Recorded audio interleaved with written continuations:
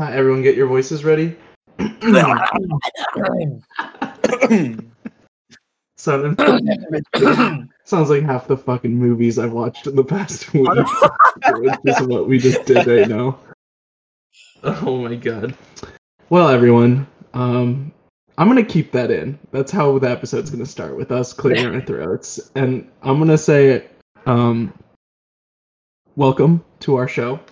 I am Sam, Sexman Maricalio. Along with me is the lovely Daniel Sexman Holtz, Corey Sexman Stillman, and Samir Yellow Pragata. Yo.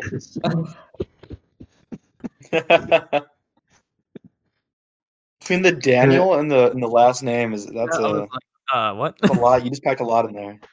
Yeah, I did. We're gonna make our episodes a little more dense, unpack a little more lore each and every episode, and you find out a little bit more about the four mediocre film boys as time goes on. Boys, today is spooky season. It is also Christian Girl Fall, which is our favorite season as well. But more importantly, it's the scariest time of the year. It's election season. Am I right, guys? Like, right? Yeah. Okay. Yeah. It kind of hurts to even laugh at that, to be honest. Yeah. Yeah, I think my parents would like that joke, but I don't know if that's our demographic right now. But today, my mom would probably still be correct now. Yeah, I don't know. I feel like Christian Girl Fall is scarier, in my opinion. There's really nothing more terrifying than knee-high boots, the Kayleys and all them. Yeah.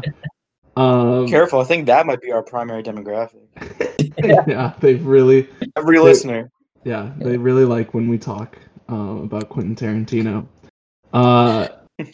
So on today's episode, we're doing a little bit different. We're not like ranking our favorite horror movies or anything like that. Today, we will be doing a horror movie film draft. But before we get into that, we're gonna do two things. We're gonna first ask, like we did last week, what movies we watched in preparation for this week, as well as just movies we watched in general. And then we're gonna start a new hot take called Don't Respond to Me, This Is My Hot Take, which I named just now. And we will say every name of something on this podcast is just like the full explanation of what the thing is. It's not like an abbreviated name. Yeah, the next segment will be Corey being a dick to me. He always is. So we'll start with Corey. Corey, what movies did you watch in the past week after we filmed our last episode? Which was great, by the way. Everyone said really, really good. And by everyone, I mean my parents. I actually didn't cringe listening to myself for the first time out of any episodes we listened to. So I think that's a step in the right direction. I'll still keep private some of the horror movies that I watched that I maybe hope to touch on later in the episode, but I still watched a lot of good things over the past week. Sam, you and I actually got the chance to spend some time in person since we last recorded, which was adorable and much needed for my well-being. And we got a chance to watch Mulholland Drive, and so I don't know if Dan or some of you guys have seen that film, but yeah, I've seen it. I've not. Very interesting film. One that I think Sam and I probably differ from the majority on, but one I'm definitely glad to say that. Yeah, it's a tough one. That's probably one that if we ever did like a director's type episode, we could talk about David Lynch and get into that film. But that one was very interesting. Watched the latest Borat, which I'm sure we all loved. I think we all watched that in the past week, right? I haven't. And the last one I'll just mention really quick, Come on, Samir. but just because we'll talk about it later in the episode, is I watched this movie today called Tigers Are Not Afraid. It was a movie I was really excited to watch. I saw the trailer for it a couple of years ago in theaters. It's produced by Guillermo del Toro, and it's a Mexican horror film. And it's about these children and how they've sort of been affected by the cartel wars in Mexico. And so it's really interesting because it has this sort of like social impact lens, despite being this horror film and all that. And there's just no worse feeling than really looking forward to a movie, especially looking forward to a movie for years on end, and then just being wholly disappointed by that movie. This movie was just it's such a letdown. I guess I went in expecting a Guillermo del Toro movie because it has his name attached to it, and because it does kind of relate to a lot of what he's done in the past. It's by this director Issa Lopez. I think she has a lot of potential, but I'll just leave it at that. It was just a letdown of a movie that didn't really come together coherently, I'll say. And I was very disappointed by that. That's what I watched this week. What else do you guys watch?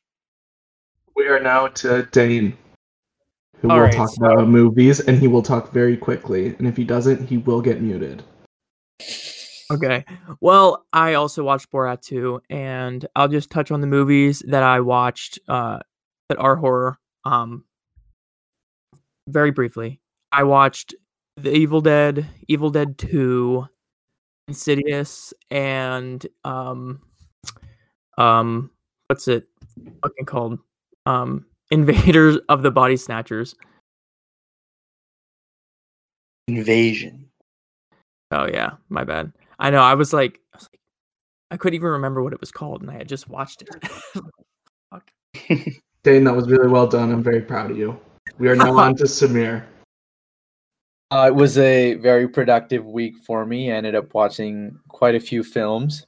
I watched the Trial of the Chicago 7 on Netflix. I checked that out, and interesting movie. I didn't quite enjoy it as much as probably the majority, but you know, that's that, I guess. I snatched a movie off of Corey's list, and I watched a movie called Embrace of the Serpent. Obsessed with it. If Sam and Dane, if you haven't checked it out, this movie, now that I've had like 4 or 5 days to let it marinate in my being, yeah, that's definitely an all-time favorite of mine. So good. So it's a black and white movie about the Amazon jungle. No, you're not explaiing it. That is Okay, well, Samir, that- unbelievable. No. That's all I'm gonna say. Okay, That's all I'm cool. gonna say. And I'm Okay. very. That sounds great. Sam has now decided that this movie podcast is not about movies. It's just about This words. And then I If you checked even out describe a movie, you're off the podcast. I checked out Election, which is the movie I've been meaning to watch. He's like, we don't for a talk while about now. the movies. Don't do that. And then lastly, I'm gonna say I checked out. I checked out 2 other ones. I checked out Hubie Halloween, which was a masterpiece. I'll be talking a lot more about that. And then I checked out what's that Tom Holland movie that came out recently with Robert Pattinson? I forgot the name. The devil blinked. Yeah, Devil all the The time. Devil All the Time. So the very fact that I forgot the name probably says volumes about how I feel about that movie. Yeah. So probably, yeah, those were the 5 I watched. Didn't really like any of them that much except Embrace of the Serpent, which I was obsessed with. Okay. Well done. Besides that part where you almost described a movie, that was really well done. Sam, I Yeah. literally gave like a one-line you. Yeah, I think he said he did that as efficiently as one possibly could. I Yeah. actually was impressed by some And now I'm gonna- Ohio standards. And Right. now I'm going to talk about Eraserhead for 12 minutes. No. So watched both Borat and Mulholland Drive with Corey. And now, because in preparation for this episode, I have watched very few horror movies. I spent the past 3 days and I watched 10 horror movies. My brain is absolute mush now. I'll just run through them real quick. I watched The Thing. I watched Eraserhead. I watched Till Dusk Till Dawn. I watched The Shining. I watched Tucker and Dale versus Evil. I watched Carrie, and I watched Halloween. And I watched Eraserhead. You said- Well, I wish I had an award to give you, Sam, for all of those. For Yeah. Yeah, and I'm Especially knowing how you feel about horror coming into tonight. yeah, You and might we're have brain damage, dude. yeah, honestly, spending my day off yesterday, I had work off yesterday, and spending it watching 5 horror movies in in a day was the last thing I ever want to do with the day off ever again. We'll never do that. We'll never do that again. So that takes us to the hot take. We'll just do really quick. You have to rapid fire hot take. The segment's called "This is a hot take. You cannot argue it." As I said before, rapid fire hot take, and no one can argue with it, and no one can even respond to it or even make any reaction to it. Okay, Dane, go. The Wolf of Wall Street is overrated. Really hot take, but Corey.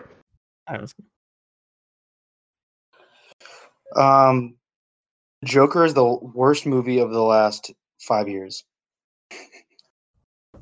Samir. Raging Bull is a middlingly average movie. Hard agree. Mine is that Borat 2 is the best movie that was truly released in 2020. Okay. I think those are some pretty average hot takes. Sam's the only one to say a movie's good. And I'm the last one to say something is good, so I don't know what you guys are on and what I'm on. Maybe my outlook is subverted after watching 10 horror movies in 3 days. So now we go to the movie draft. And for people who are unaware what movie drafts are, it's where you draft, like how, NFL and NBA sports teams draft players. We draft movies. So once a movie is picked, it's off the board and no one else can pick it. And at the end, we pick, as a group, we all vote for who we think had the best movie draft, like who had the best movies in all of them, and that person is the winner. So for the categories of movies we're drafting, we are drafting movies from the 70s through the 10s, so up until this last decade, as well as a wild card, which means you can draft from any year, so you can double up on one decade, essentially. Once you draft a movie from, say, the 80s, for example, you can't draft another movie from the 80s unless it's your wild card. And you must draft a movie from every decade. So you can't have like 5 movies from the 80s, which was, we'll get to it, but probably one of the best decades for horror movies. You must draft from each category. And I will have the spreadsheet up, guys, that shows who is drafting when. This is also a snake draft, meaning that it goes 1 through 4, and then the 4th person who picks is also the 5th pick, and it goes like a snake. You know how they move, right, Dane? Can you show me? Woo! Just like that. It's a ghost snake. Other rules. You can argue that a movie is a horror movie, and we will vote. You need to make sure that one other person agrees with you on your argument. Otherwise, it is deemed not a horror movie, and you cannot pick it. Luckily for us, horror is a very broad genre. And we'll probably, as the night will go on and the draft goes on, we will probably have discussions about how this genre has changed a lot and how a lot of movies might fall under the banner that we might not think of. People talk and you know they will. People talk and it looks good here. I would be 6 feet under. All right, we are back after that commercial break from our new sponsors. Samir, do you want to tell people about our new sponsors? It Letterboxd? Yeah, it is. Yeah, Film Bros United has donated a lot of money to us, so we can get Film Bros of America. Yeah, Film Bros of America. It's a super PAC. And we are just peddlers to their propaganda. But I'm gonna open it up to the group and ask them how they enjoyed both creating their draft as well as their opinions on this exercise. And, just in general, their opinions on horror movies and how the genre has changed throughout the years. Because this is a long time frame, but it could have been bigger by all accounts. There's some great movies left off by only doing the 70s through the 10s. And Corey's gonna talk first. I mean, I think I am a little different from everybody else here in that I'm not like this like horror nut. Like I'm not obsessed with horror, but nor do You're I not like hate other it the way- boys. right. I'm a little different. But I always like I've always been intrigued by horror, and I guess I just haven't always found the right horror movies, or at least I've found some, and at times not. I haven't. Some of my favorite movies are horror movies, but some of my least favorite movies are horror movies. In the past few weeks, however, preparing for this, I've watched some of my new favorite movies. That is what I think I love about horror, is that at its best, horror is everything that cinema should be. If that makes sense. Score is so essential to horror, and sound in general is so essential to horror. The way something is framed is so essential to horror. I mean, being successful as a horror movie requires a mastery of everything that film does in a way that not every other genre necessarily calls for. So I'm gonna answer this question with a question of my own. That is, what makes a horror movie good? So is a horror movie is the best horror movie the scariest movie necessarily, or is it the best movie? And I say that, I pose that question kind of as a rhetorical. Of course, you guys can answer it, but this was the major dilemma I had with making this, or making my list and making my picks, because to be honest, I'm a really tough guy and I eat nails for breakfast, and I'm not scared. I'm not scared by many things. So I feel like there's been genuinely 2 movies in my entire life that have evoked this biological reaction society has labeled fear. So I mean, it's interesting because so then what makes a good, so then you have something like Hereditary or something like that, where it's lauded as okay, this is a great movie, but critics generally praise the family drama at the core of that movie or other things at the core of that movie. So the central dilemma I had in this whole process was figuring out scary versus good, and does scary equal good? So I'm interested to hear your guys' thoughts on that.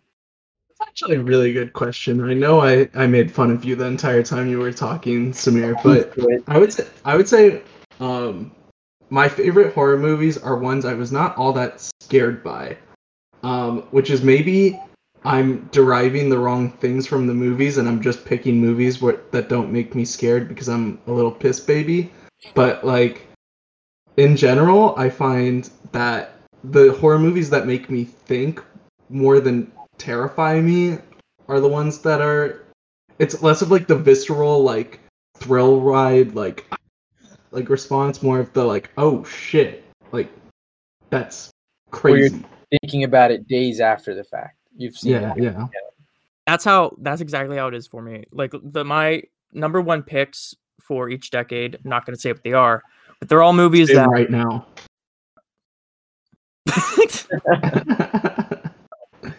But they're all movies that aren't necessarily the most jump scary or just what you think of with an Insidious or your typical blockbuster nowadays.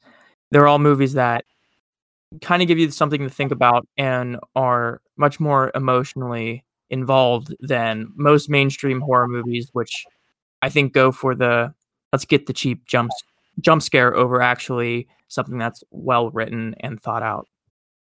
Yeah, I mean, I would like to say real quick though, they're not mutually exclusive though. I think right. I think that's you don't sacrifice it being scary for it being good. That's not. Oh yeah. Scary doesn't equal good, and good doesn't equal scary. But I don't think they can contribute to one another. Yeah, I think they're normally highly correlated. I think, and I also think, I mean, it's kind of goes back to what I was saying earlier about horror being, when done right, cinema at its fullest, is because, whether or not you think that movie is good, if a movie can elicit a genuine fear response from you, and I'm talking about fear that goes beyond a jump scare, because I do think jump scares are a sort of cheap way to elicit fear, and something that really any you and I could edit a scene like that tomorrow, because you just kind of know the beats of a jump scare. movies like, if you can't tell, Hereditary is gonna be a highly sought after movie in this draft because we're gonna keep referencing back to it. But movies like Hereditary, it's not really the jump scares, although there are a few. It's more the sense of dread that movie can make you feel, and that I do think that if a horror movie can pull off that feeling, is probably a good movie, and it's probably doing something right because that is a really difficult thing to make a person feel. To make a person feel uncomfortable and still want to watch your movie, it's a really difficult line to walk. But the fact that horror as a genre is the rare genre that can pull it off is a testament to how powerful the genre can be. Yeah, I want to piggyback off that real quick. Yeah, I think.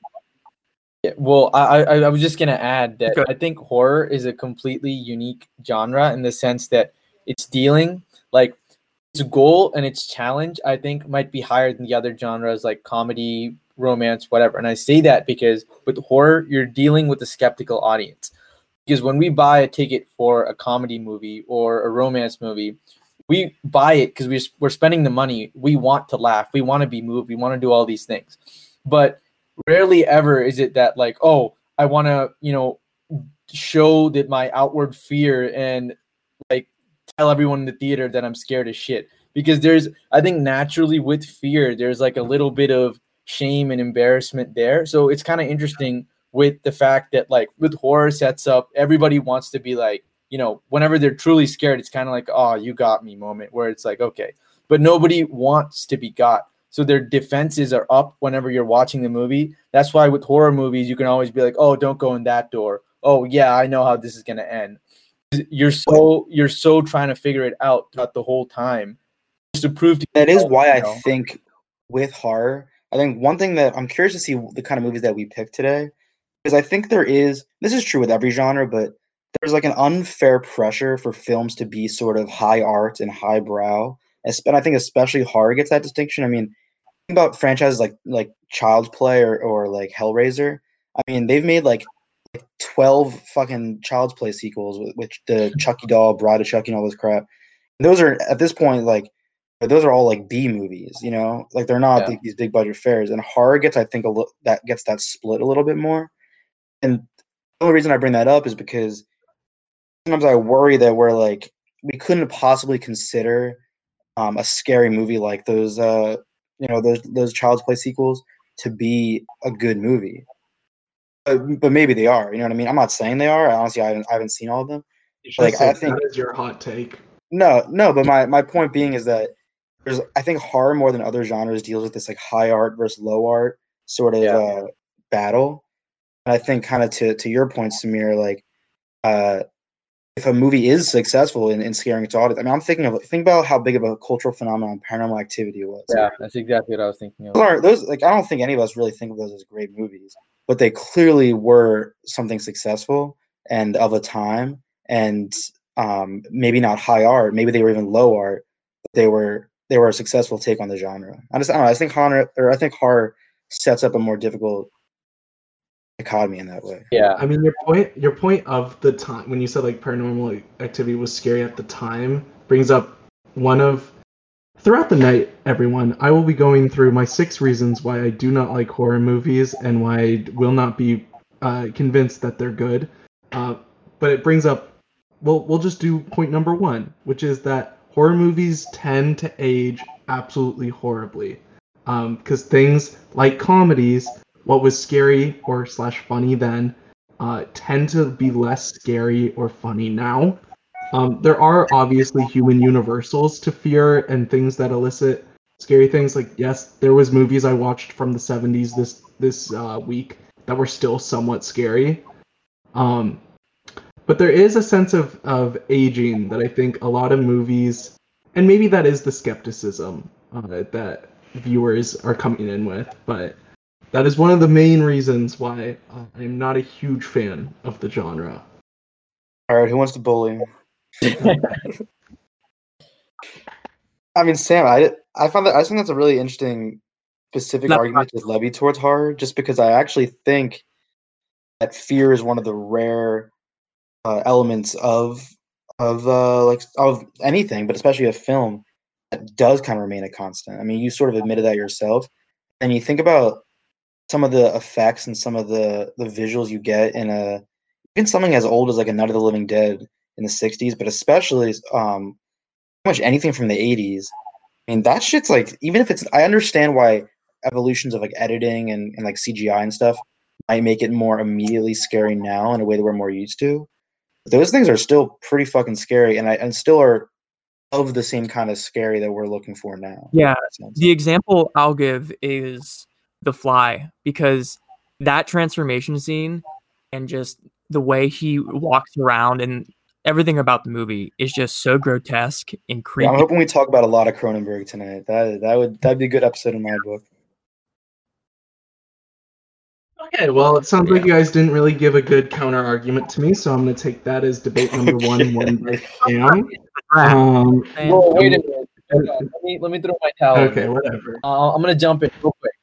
So in your thing about them not aging poorly, just wanted to add the point of I think like movies like Halloween and like Night on Elm Street and like all these movies, the fact that there's still Freddy Krueger masks and like all of that going on, and like Suspiria, which was recently remade by Luca Guadagnino, and the fact that all these movies are still being remade, like wasn't there one girl from Parks and Rec in like a Chucky movie, Child's Play or whatever, right? Child's Play reboot.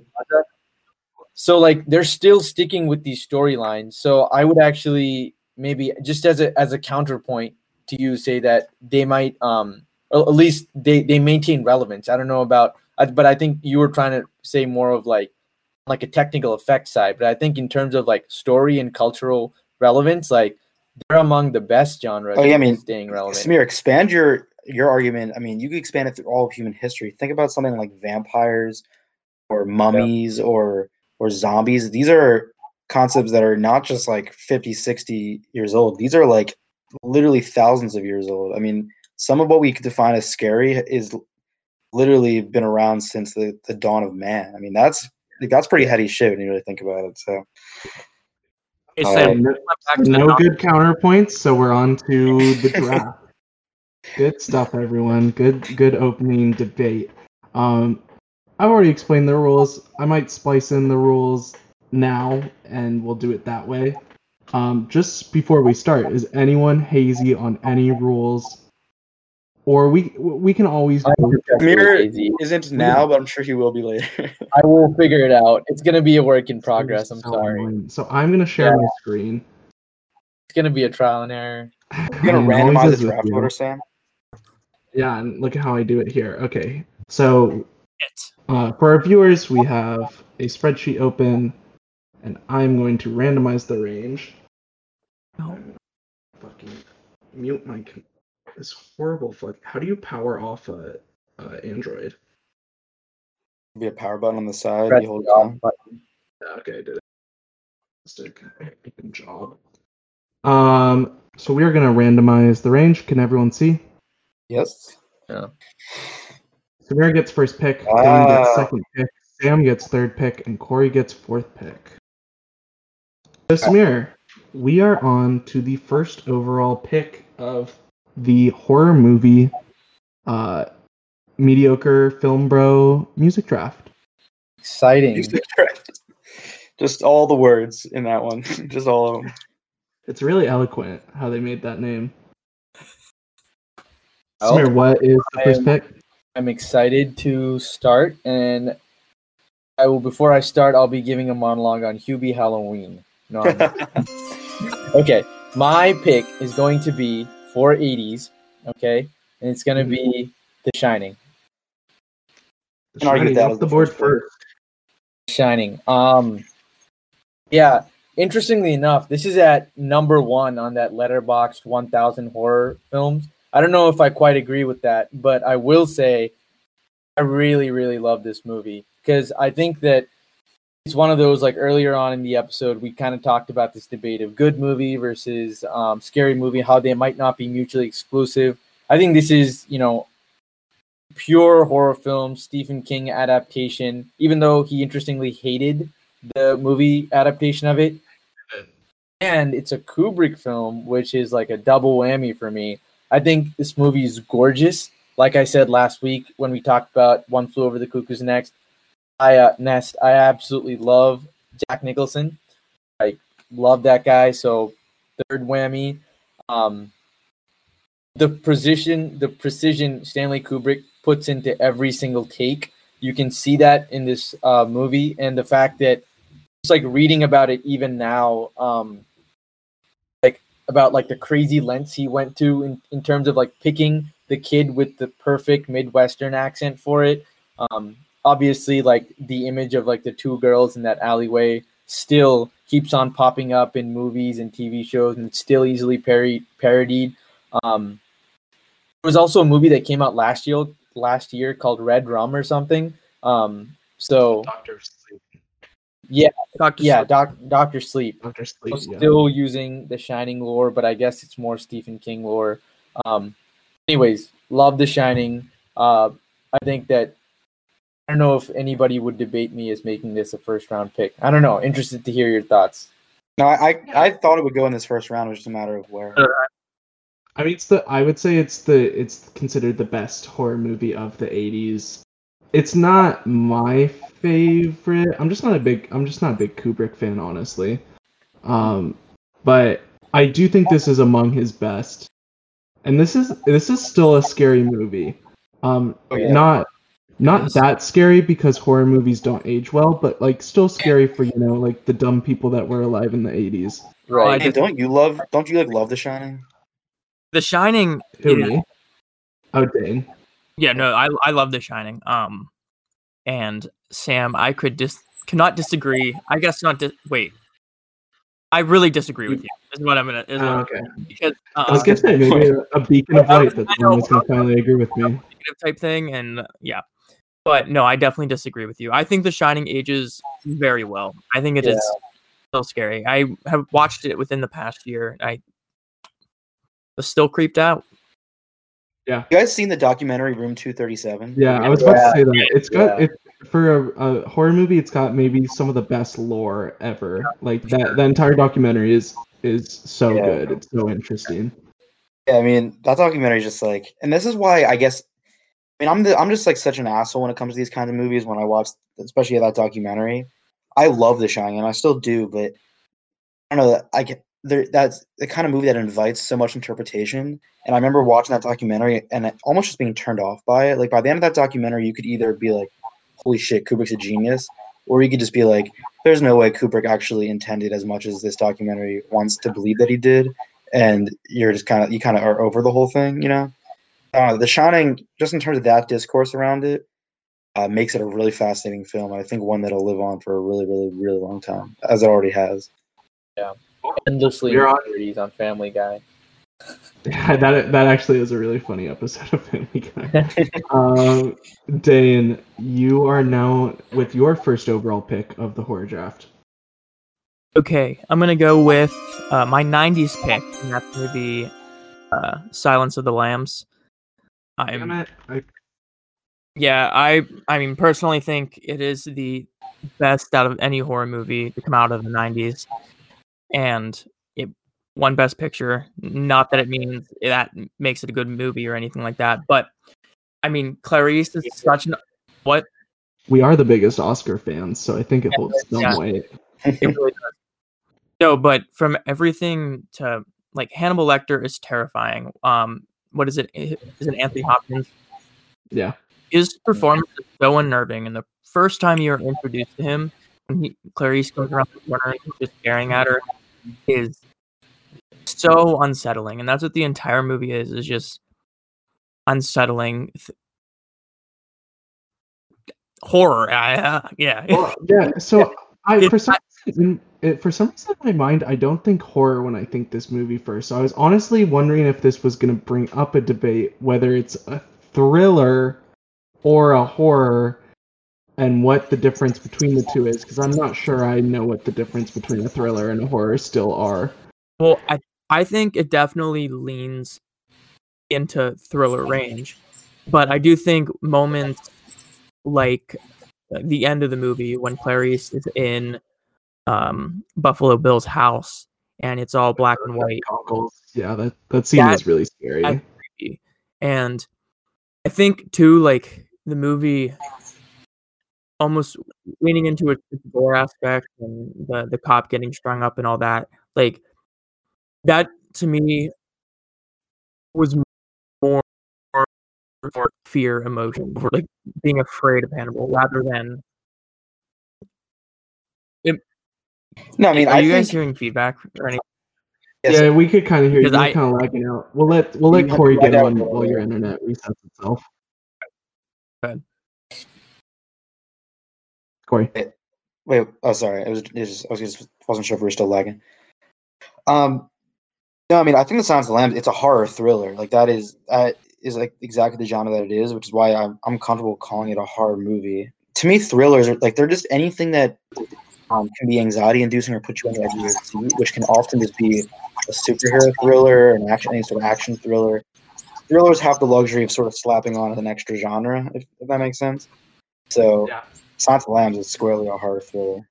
It's an adverb genre, as they call it, and by they, I mean me. I just came up with that term. It's a great term. Okay, on to Sam. For the third overall pick of the horror draft, we will ask Samir's opinion on Silence of the Lambs because I forgot to.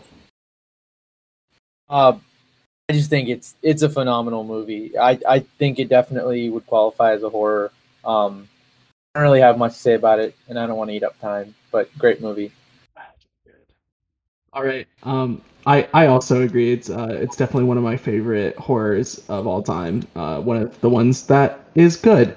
So before I pick my third overall pick, I will bring up my next opinion as to why I don't like horror movies, and that is because I am a baby. I am Finally, a we baby. agree. I am a big baby. Okay, so like when you're like high school used to like throw haunted houses for like some charity or something, and you'd all go with your friends, and then you'd finish it, and there'd be that one kid that was like, "Wait, that wasn't even scary. I can't believe people even get scared. That's not even fucking scary. Like, I can't believe anyone would even be scared. Like, you'd have to be such a bitch." Like I would that think was that's you. that was me because I was like on the verge of tears leading up to it every single time, and I just don't like the feeling of being scared. And I watch movies to feel a reprieve from like scariness and anxiety. Like I don't want to feel anxious watching a movie if I'm already so anxious as is. And then all horror movies do is make me feel anxious, and I just sit there and I watched 10 hours of fucking anxiety-inducing films yesterday and was like, this is miserable. Why does anyone like this?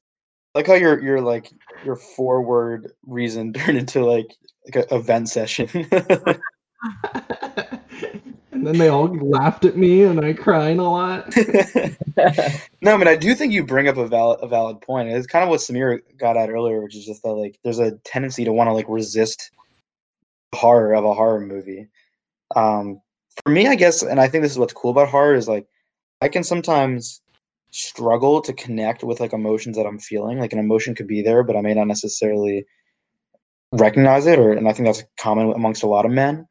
And I do think that horror films and film in general, but I think horror as a genre especially can force you to confront the anxiety that you're feeling, or force you to feel sadness or fear, whatever it might be. And maybe it's totally valid to not want to feel that thing, but I think again it's a testament to the genre. It's powerful enough to make you feel things so strongly. I love that a film can make you feel something intensely. I don't. And with the third overall pick of the horror movie, I will honestly, I'm surprised this movie got to me already. I thought this was going to be the first overall pick, and I will pick Hereditary. Okay. I really thought it was about to fall to me. I picked this with great joy because Corey cannot pick this movie. Corey famously stole our original movie draft by picking this movie in the first round and acting like it was the greatest pick in history. Yeah, no, I get it for like 10. It really worked. You Yeah, gotta talk admit about- that it really worked. Yeah, Oh yeah, he you're, did win. you're so annoying. We'll Yeah. have an episode dedicated. We should have an honestly. Yeah. We should have an episode dedicated to that movie draft, explaining why we could have won. That was a really fun time. But I Yeah. do think Hereditary is my all-time favorite horror movie. it is like Corey talked about, and how like there are obviously like the supernatural scary parts of the movie. To me, what's most terrifying is Toni Collette's relationship with Alex Wolff. Like that has always been the scariest part of it, and how it is just it's essentially a family drama that has horrific both circumstances as well as the way it's portrayed. I think it is unbelievably interesting and gripping, and at times I was, instead of being my usual piss baby like scared of the movie, I was more interested in how Ari Aster evoked the emotions that he was evoking, like the technique he did with like how you can kind of see something in the background but you can't really, and it's just like the uneasiness, and just, Corey talked about it, but the existential dread that comes out. It's just like Toni Collette screaming after her daughter is decapitated, which is still to this day, like, I knew there was a scene with a pole, but until you watch that scene with the pole, you have never seen a scene with a pole like the scene with the pole in that movie, which has a pole scene. And it's crazy. And it's one of the most brutal and sad and phenomenal. Like, it was one of the movies where I was like, this is why people like horror. Like, I finally get it. Love the movie.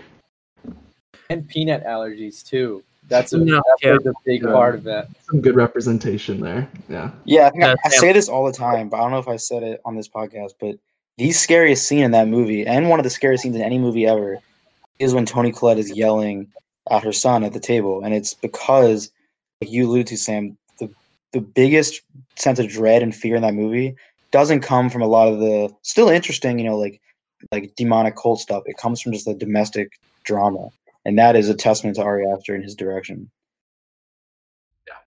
Yeah, I mean, I think you guys pretty much hit the nail on the head with it. I think Hereditary is phenomenal, and yeah, you guys nailed it. Listen, It's not going to get you any points for complimenting me, but Well, it was all set. I'm not going to say much here because I feel very strongly about its follow-up, but I don't know. I'm still kind of lukewarm on Hereditary. really, Yeah, maybe that should have been my hot take, but I think part of it is that I kind of view it. Hereditary is a good time to my Uncut Gems in the sense that I just think its follow-up for me, is just so much, like, far superior. So lukewarm for me, but I think once we get to the Midsummer pick, we will talk about that movie more. Whoever picks that, but I swear I to think God. there's a debate. As long as Samir doesn't pick Midsummer, I'll be all right, because that will save us about 45 minutes on the episode. More than that. I'm Yeah, ruthless. Samir, you definitely have to dock the amount of time you've already dedicated to that movie. Just It's like edit repentance. my for deleted people. monologue from last time. That part was so funny, though. All right, Corey, we are now to the 4th overall pick of the draft. All right. Well, I first want to say the board did not at all fall the way I would have liked. This is rather unfortunate. But what I'm going to do here is I'm going to use my 70s pick. There's a lot of good choices I could do with the 70s, but I'm going to pick maybe the quintessential horror film and pick Halloween. Why did you pick that? I mean, Halloween to me, and I think is a fair claim. You don't get pretty much any of the films we're going to pick for the rest of this draft without a Halloween. It is really, when you think of a horror film, you think of Michael Myers, you think of this film. It probably invented this sort of slasher genre, and I think it did it with a lot more craft and technique than we are willing to admit. I think a lot of people think of it as just that old slasher movie, but some of those first-person shots of Michael Myers were incredibly creative and inventive at the time, and I still think add a lot to the fear factor even watching it today. Obviously, the score is so iconic. It's composed by John Carpenter, who always makes sure music is essential to his films. I mean, I hope this ends up being the case by the time I'm done drafting, but I think we'll see as we go on how important a score is to a film, or is to a horror film, because Halloween's a perfect example of that. definitely has the best score of anything that's been drafted so far. There's some good scores up there already with Hereditary and The Shining, especially. Story is really, really good in Halloween. That was one of the movies I watched in the past 3 days, and it really still is scary. I was still anxious the entire time watching it. I'll bring up my biggest gripe with it in my next point of why I don't like horror movies in general. But for what it is, it does it pretty much perfectly. In terms of, I guess, like, deep dive analysis, which we tend to enjoy in films, I wouldn't pretend that Halloween has the most as far as horror films go. But I do think it really laid out a template that John Carpenter improved on throughout his career, and that so many horror directors really took to heart over the next couple decades. Yeah, I mean, it really was like a trailblazer for horror movies, inspiring so many, like the slasher genre in general. It was certainly historic for the genre. Yeah. Should I go to my next pick? No, Samir, what's your opinions on Halloween? Great movie. It's just been too long since I've seen it. I'm sure I agree with you guys, given just its cultural relevance and effect. But it's just been like literally, I think it's been 6 years since I've seen Halloween, so I don't have much to say there. I tend to rewatch it every Halloween. I'm hoping to rewatch it again this Halloween too. I got to see it a couple of years ago. They did a screening at they do it every Halloween. They do a screening at Row House Cinema in Lawrenceville. And I remember I went. I think it was freshman year of college, and it was a lot of fun. While we're on this movie, what did you think? I didn't get to watch it yet, but what did you think of the Danny McBride one that came out 2 years ago? I was a fan. I actually really liked it. Very different from this one, but it makes, and they're making a sequel to that one too. I think it's gonna be a trilogy, maybe, right? Yeah. I've been meaning to check that one out specifically because I'm obsessed with Danny McBride and David Gordon Green and all that. Yeah, I definitely recommend it. Well, Corey, I think it's you again. Yeah. And I'm gonna go with a movie here that I didn't think I was gonna pick, but I know it certainly won't get back to me. I don't pick it now, and I am gonna select Ari Aster's Midsummer as my. Bro! Oh my God! That was terrifying, Samir. Oh, that was the scariest part of this podcast. Yeah, I mean, guys, like we really are so lucky to live at the same time as Ari Aster. I mean, seriously, like I mean, this guy, in my opinion, he's one great film away from establishing himself as a top 10 director of all time. I mean, he's already created two absolute masterpieces in a genre. The way we can say that's true of guys like Ingmar Bergman and David Cronenberg and John Carpenter, these names we keep talking about.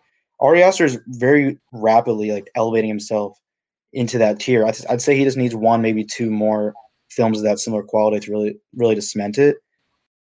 And that's kind of why I'm picking Midsummer here. Midsummer's a movie that I've gone back and forth on a lot, but sometimes I feel like I'm overthinking it. I mean, this movie is fucking bonkers, and it's such a feat in filmmaking in so many ways. I mean, Samir, I guess listeners never got to hear Samir's rant about this last week, but it really is incredible to pull off so much fear in such a bright, daylit setting.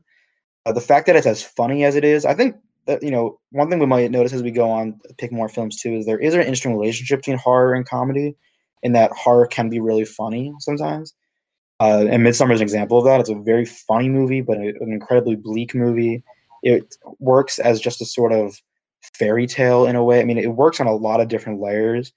I don't think we need to go into it too much. At least I don't need to, because I'm sure Samir's about to do it for me. But as great as the 2010s have been for horror, I think we kind of think of it as like a renaissance of horror. It's a pretty common phrase you sort of hear nowadays about the horror genre in the last 10 years or so.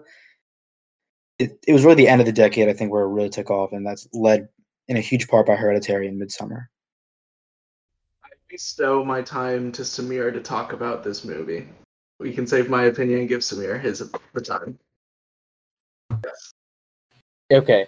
Well, I just said Corey just became my number one enemy of all time. Or you became mine when I read your election review this morning on Letterboxd. Right. Well, okay. Here's what I'll say. Midsummer might Gut Reaction might be my favorite horror movie of all time. And that's just what the heart wants. And I think what it is, obviously I talked at length about it, but here's what I'll say. So much about horror is what is personally scary to you. And as an anthropology major, and the whole movie is about like these anthro grad students there. What is so scary personally to me, like even before this movie came out, the stuff that I always have nightmares about, because I feel like I have recurring nightmares, and the recurring nightmares I have are about like adult societies that are set in like those Nordic places. And the reason I say that is because as a kid, I would never go into IKEA. Every time my parents would go there, I just wouldn't, because something about like the little O on top of the A's and the two dots and stuff like scared me to no end. I just don't know why. Fuck that. It was just a personal thing. That's awesome. Like they had like a weird IKEA cafeteria there, and everyone used to be like, "Damn, like that's where they put people that can't escape out of IKEA. Like if you can't get out, They're IKEA." pretty good. Meatballs are amazing. Yeah, I mean, I've heard they're pretty good, and they have some pretty good cookies there. But even like the minimalist architecture of IKEA, I'm talking about IKEA too much. All right, Midsummer. I think enough has been said about this movie. I think the fact that it's a daylight horror movie and you can see everything that you're scared of, and the fact that it's just so beautiful, and the montages and the way that it weaponizes its length. Okay. Should probably stop myself, but No. love These are all good. Like fuck IKEA. We like that. yeah, I will say my one favorite thing about Midsummer is wait. Can I just get a quick reaction? Is the ending a happy ending in your opinion? Yes or no? Yes. yes, Yeah. Yes. yes, It's a happy ending, which is so amazing. Like Yeah. because it is such a fucked up movie, and nothing goes right the entire time. Everyone is miserable.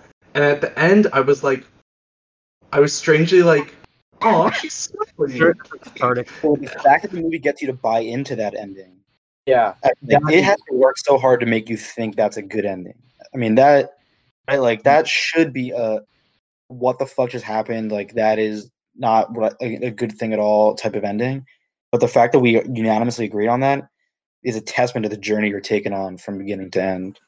It is kind of crazy too, because like there's the suicide scene where they jump off the cliff, and like your gut reaction, like a little, maybe halfway through the movie, a little less than halfway, is just disgust. And then the end of the movie Right. happens, and essentially it's another sacrifice, and you're just like, all right with it. Yeah, it's catharsis now. Yeah. Even the cliff jump scene. Okay, maybe this is. I don't know if you guys have felt the same, but maybe like a month or so after I watched the movie, I was like, wait a minute. If there were cultures that did that, would I judge them for it? Because after 75, I mean, there's been a lot of debate about obviously it's horrible to think we should just kill everyone over 75 or anything. Like that's not what I'm saying. But I don't know, the way that elder How is people that not your hot take to start the episode? okay, well, the way that elder people are treated in Everyone nursing deserves homes and that. stuff, I just think it's an interesting cultural practice that seems Oh, realistic. definitely. I definitely agree with that. Yeah. And especially because it's so tied to their beliefs about it with the seasons and stuff like that. And the fact that I think one of the quotes in the movie was that, yeah, I mean, life just kind of ends after 75. I mean, that really hit home for me. Yeah. Yeah, I think it is such a good movie, and it brings up no, it doesn't. It brings up nothing. It brings up my next pick. But before we get our next pick, we get reason number 3 why I don't like horror movies. The third reason being the lack of motives of the antagonist. That's right.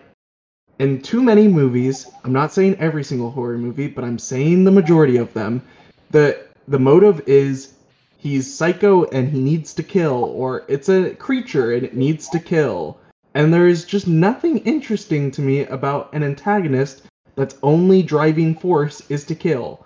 And I know, to Corey's point about are we looking too deep into horror movies?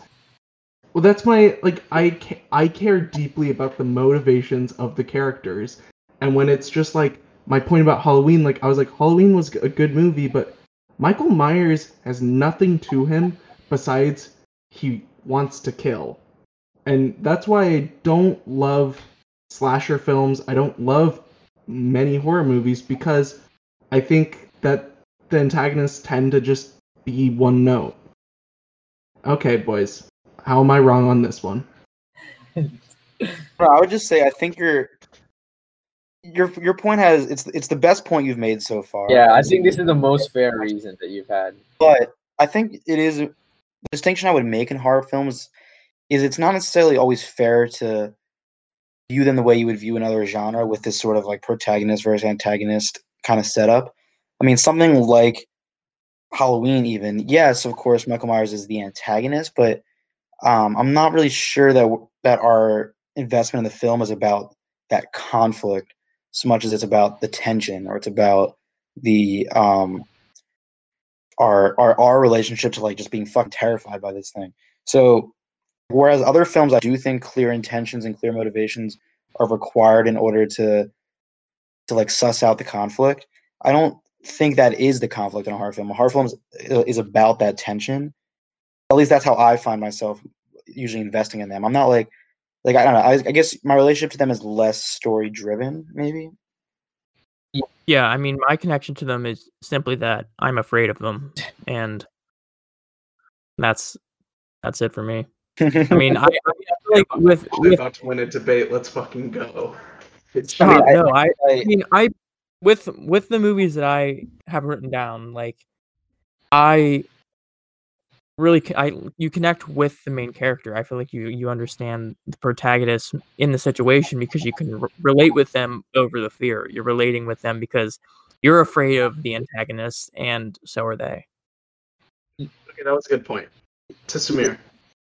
I might kind of piggyback off of Corey and Dane with the fact that I think that lack of motivations thing that you're talking about, Sam, might in this weird way be kind of definitive of the genre. Like if I was to say, for example, that might like say that, you know, we found out about Michael Myers' flashback and how his wife left him, or how he was like, he couldn't get hard or something like that, and that's why he has these motivations, then it would kind of, I would say, kind of bleed into the thriller genre. Like with Silence of the Lambs, like this was because we get to find out who Hannibal Lecter is and why he's doing the things he's doing and all of this, right? Knowing, that's a good point, Samir. Knowing eliminates fear. Yeah. You can Not also, Mhm. fear. yeah, like- you could also even argue with Silence of the Lambs that Hannibal Lecter isn't even the antagonist. That Buffalo Bill is more of what you're supposed to be afraid of. I agree. Okay, good points. For the what? We're on the 6th pick. Yeah, we're on the Sam is 6th pick. 0-3 on these debates, I think.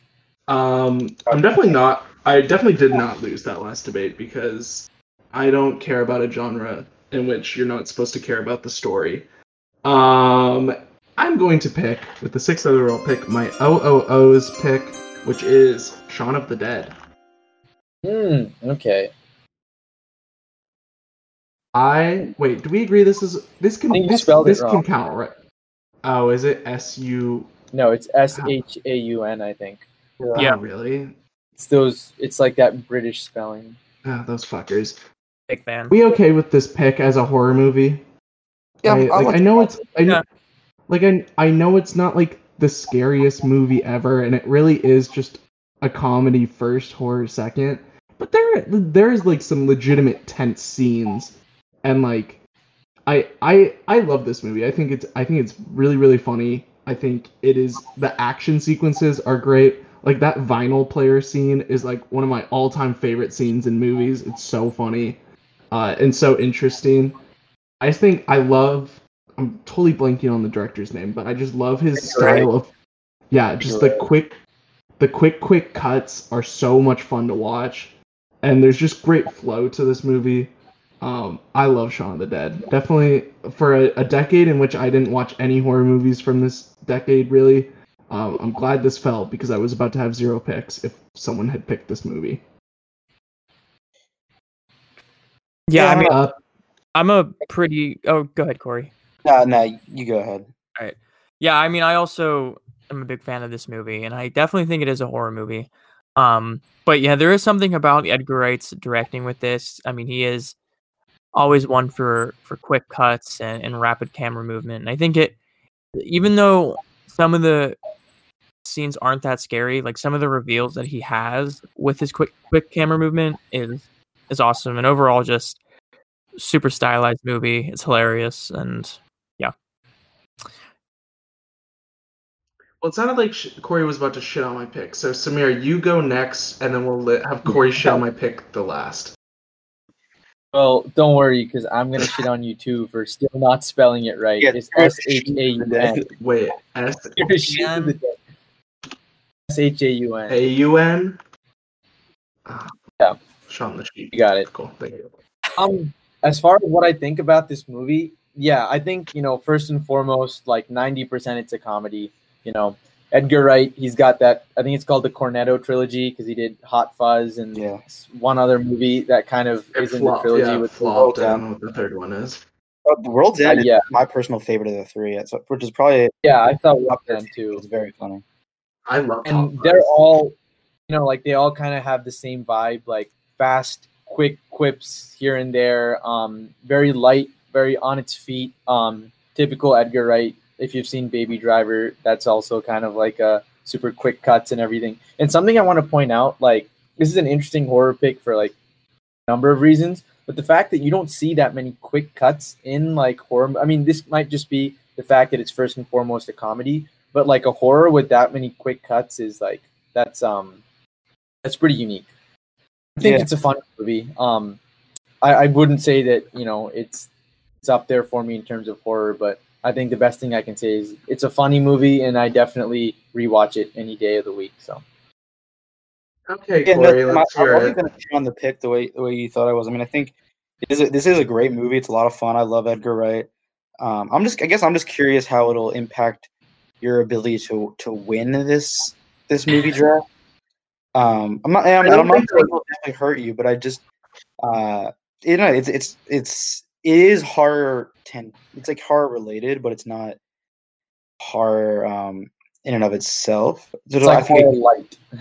So I just think when I'm evaluating overall body of work, I might look for something a little more horror centric. Well, different strokes for different assholes. Okay, Dane. Dane, you I know. think the 2000s is a very deep. Believe it or not, I find it to be a very deep section of horror films. So I just hate the entire decade for everything, so I just didn't want to spend any time with this decade. Okay, Dane, you are the seventh pick. You cannot pick a 90s movie. Yeah, I picked. Well, you could if you want a wild card. So, going off of horror movies having an antagonist that just wants to kill people, I'm gonna go with my 70s movie is gonna be Jaws. So Jaws, I mean, I'm a big monster movie guy, and the movie made history, making it the first summer blockbuster ever, breaking in a ton of money and breaking the blockbuster record.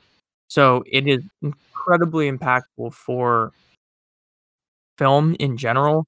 I think the movie is very well paced throughout, scares like different climaxes throughout the story where Alex Kittner gets ripped under the water and torn to shreds, or when Hooper goes under the water and the fisherman's face like pops through the wood.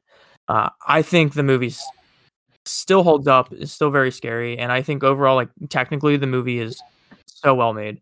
And also talking about scores, I mean the dun dun dun is so iconic now, and just really brings the dread that you feel in that movie whenever the shark is around.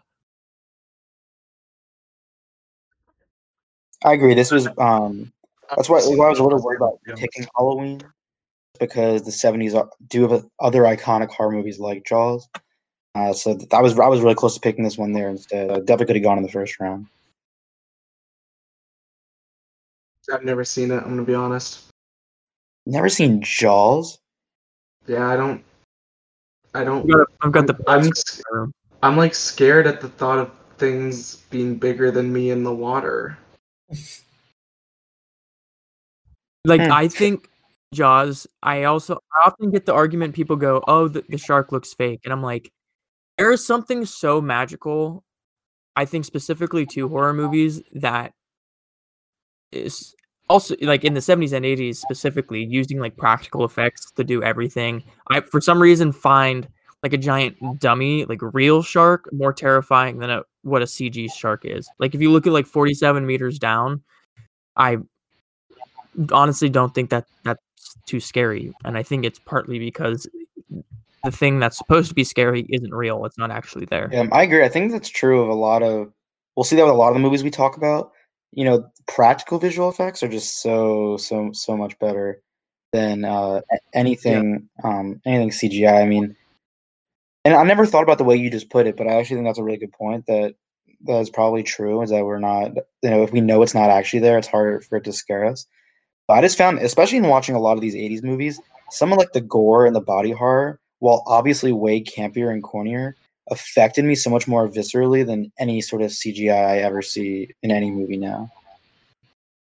Yeah, and also just going off of that again, a movie from the 80s that I recently watched was Evil Dead 2, and it's a horror comedy, but I would definitely say more of a horror movie than a comedy, and it uses like completely insane special effects, practical effects throughout the entire movie. An example is there's a one point Bruce Campbell's character is trying to shoot a crawling hand in the wall, and then he shoots the wall, and out of the hole is like just gallons and gallons of blood, and that just like spews him in the face. And it is so over the top, and all the monsters are all dummies and stuff like that. And I think it makes for a creepier movie.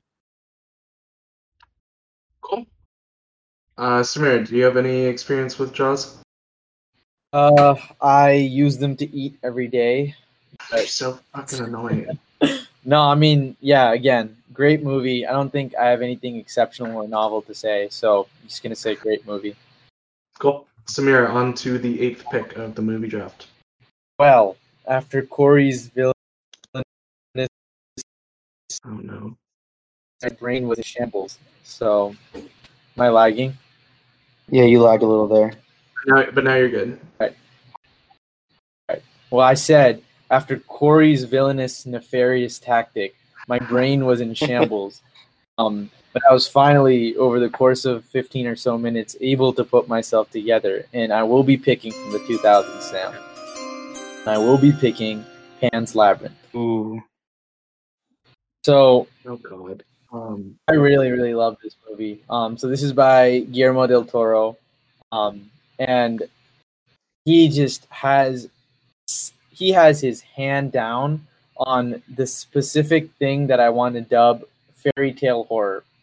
I know we kind of played around with that term in terms of Midsummer, but I think that it's almost more apt for his work, where it kind of brings this like childlike whimsy to something that's also like Lovecraftian and like super, I guess, just scary in and of itself. Like some of the beasts or some of the creatures that appear in that movie that he's able to design and think of look so goddamn realistic and are genuinely scary. And as a tough person, I'm saying that they're genuinely scary. So it means something. Yeah, like what a great film. And first off, even like, so we talked about what other things a horror movie can do outside of the things that are directly on its mind. Great political film. It talks about the events surrounding it. So I think it's the Mexican-American War. It's some war. I think it's the Spanish Civil War. Yeah. So it's the Spanish Civil War, and it talks about that and incorporates that. It has some like great commentary on that storyline, and it combines that with the horror. So it's like it's a horror movie that's so clever that it's able to use its horror to make like a really emotional commentary on the Spanish Civil War and just on war in general. And it kind of sees it through the eyes of like super adorable kid. That's all I'll say about that. I really love this movie, and if you haven't seen it, I really hope you get a chance to check it out. Yeah, I've never seen this movie. I'm gonna be honest. Me and Corey, have you guys seen it? Oh yeah, I mean, I'm obsessed with Guillermo del Toro. I think this isn't my favorite of his. I actually really love Devil's Backbone, which he did earlier in 2000. But this is very much up there. Probably his most popular film. I probably should safe to say. And yeah, the characters in this are so inventive. It's what I always say about Guillermo del Toro is that he makes horror with a heart. You know, like his films are unsettling and they are scary and they are creepy, but they're so like tender and sweet at the same time that I don't know. It makes them very watchable. I think compared to a lot of other horror, you don't really go into his films as tensed up maybe as you would other horror directors. Yeah, I've seen it. It's been a while Good. since I've seen it, but I like it. Keep it brief. Yeah, that's the best praise you could ever give a horror movie, from my perspective, is horror with a heart. So Yeah, I'll I think definitely check it if you haven't seen a lot of Del Toro's movies, I know you're not the biggest Shape of Water guy, but if some of his No, more I'm not. horror-focused movies, like in the earlier 2000s, I really, really think you'd like them. Cool. Sounds good. Yeah, Sam, I didn't like Shape of Water either, but I think that you'll like this movie because I really like it. Cool. Samir, you are the next pick, and you can draft a movie. Okay. Wow, that kind of caught me off guard. Give me How did just- that catch you off? give me 5 seconds. Well, I Sam really forgot showed you our how snake snakes move earlier. How much more clear can it get? Okay. Hold on. 1 second. Okay. All right. So my next pick is going to be from the 70s. Okay. Mhm. And I'm going to say Carrie. Dude, you didn't even fucking talk about this movie. I would have fucking drafted this if I'd known you'd watched this movie. I know. I didn't log it for a reason. I secretly watched it as you guys were talking about it, Bro. and I knew. Bro, you're That's such a bitch. I knew. Well, was that sneaky or what? Was that? I knew that was a trick up my sleeve. Dude, I'm gonna have to draft a movie that I gave 2 stars on Letterboxd now. Yeah. I mean, I'm sure you guys will agree with me when I say that this movie is freaking fantastic. I Fucking honestly didn't awesome. even think I'd like it. Like, you guys were talking about a lot of movies in that group chat, and this was the one with the coolest poster, and I'm very glad I checked it out because I generally don't like prom type movies, but fantastic. Absolutely loved it. I picked this movie, and I'm going to keep it brief and just say, wow. So, I will say this, of all the horror movies I've watched in my life, like Hereditary is probably my favorite. I think Carrie is a very close second. I loved this movie. It is like, for me, I think like what makes it work so well is it's kind of just like a dreamlike teen drama, and then it just completely fucking flips a switch. And honestly, like, I'm a big proponent that like I like horror movies where it just fucking flips. Like, it's not this big build. Like, it just, like, all of a sudden the shit just hits the fan. And, like, Carrie's just, like, the shit hits the fucking fan. And it's so... Like, Sissy Spacek is such a good actress. And she's so scary in it. And, like, the storyline with the mom is scary and good. It's so good. I love this movie. Definitely one of my favorites. Yeah, I saw Carrie a long time ago, so I don't have much to add. Although all I'll say is, you mentioned Sissy Spacek. Between this and Badlands, 1970s Sissy Spacek. Yeah, dude, she was 29 when she played this character in Carrie. She plays like a 17-year-old high schooler. She's 29, and she literally looks like she's 15 in it. I have no idea how they did it. It's so. I did think this isn't a huge deal, but I think that's them Brian showing a bunch of new. Yeah, Brian De Palma. doing like like dude action films, and I definitely think that you kind of tell that's the case with Carrie, even though it's a film about a female character. It's not as like female positive, I guess, as a movie about a female figure should be. But with that being said, I think it's a very, very good film. Dane, have you seen? I have a while back, but yeah, I think it's a great movie, and the obviously iconic shot of the blood pouring on her is such a signature moment in horror now. Yeah, so good. Good pick, Samir. Dane, we are now to whatever pick it is, but it's the third round and it's you. Okay, I'm gonna pickle. I don't really know what to go with. All right. How do you guys? All right, okay. 1980s. You know what? Okay. 1980s. My movie is David Cronenberg's The Fly. I saw this movie, I want to say sometime last year, and it was one of those movies where you watch it and it's been out for this long, and I could not believe that it took me that long to see that movie. Sam, I think The Fly, you haven't seen it. I think it is a horror movie with heart, because throughout the movie you gain this connection to Jeff Goldblum's character, who is phenomenal in the movie, by the way. And then I don't want to spoil it too hard, but he becomes a fly, and the transformation is all done practically, and the physical practical effects in this movie are so grotesque and just disgusting, particularly in his final transformation, that it makes you want to vomit, and it is just so gut-wrenching and gets under your skin. But anyway, back to it being a horror movie with heart. Obviously, in my opinion anyway, in a really good relationship with Jeff Goldblum throughout the movie.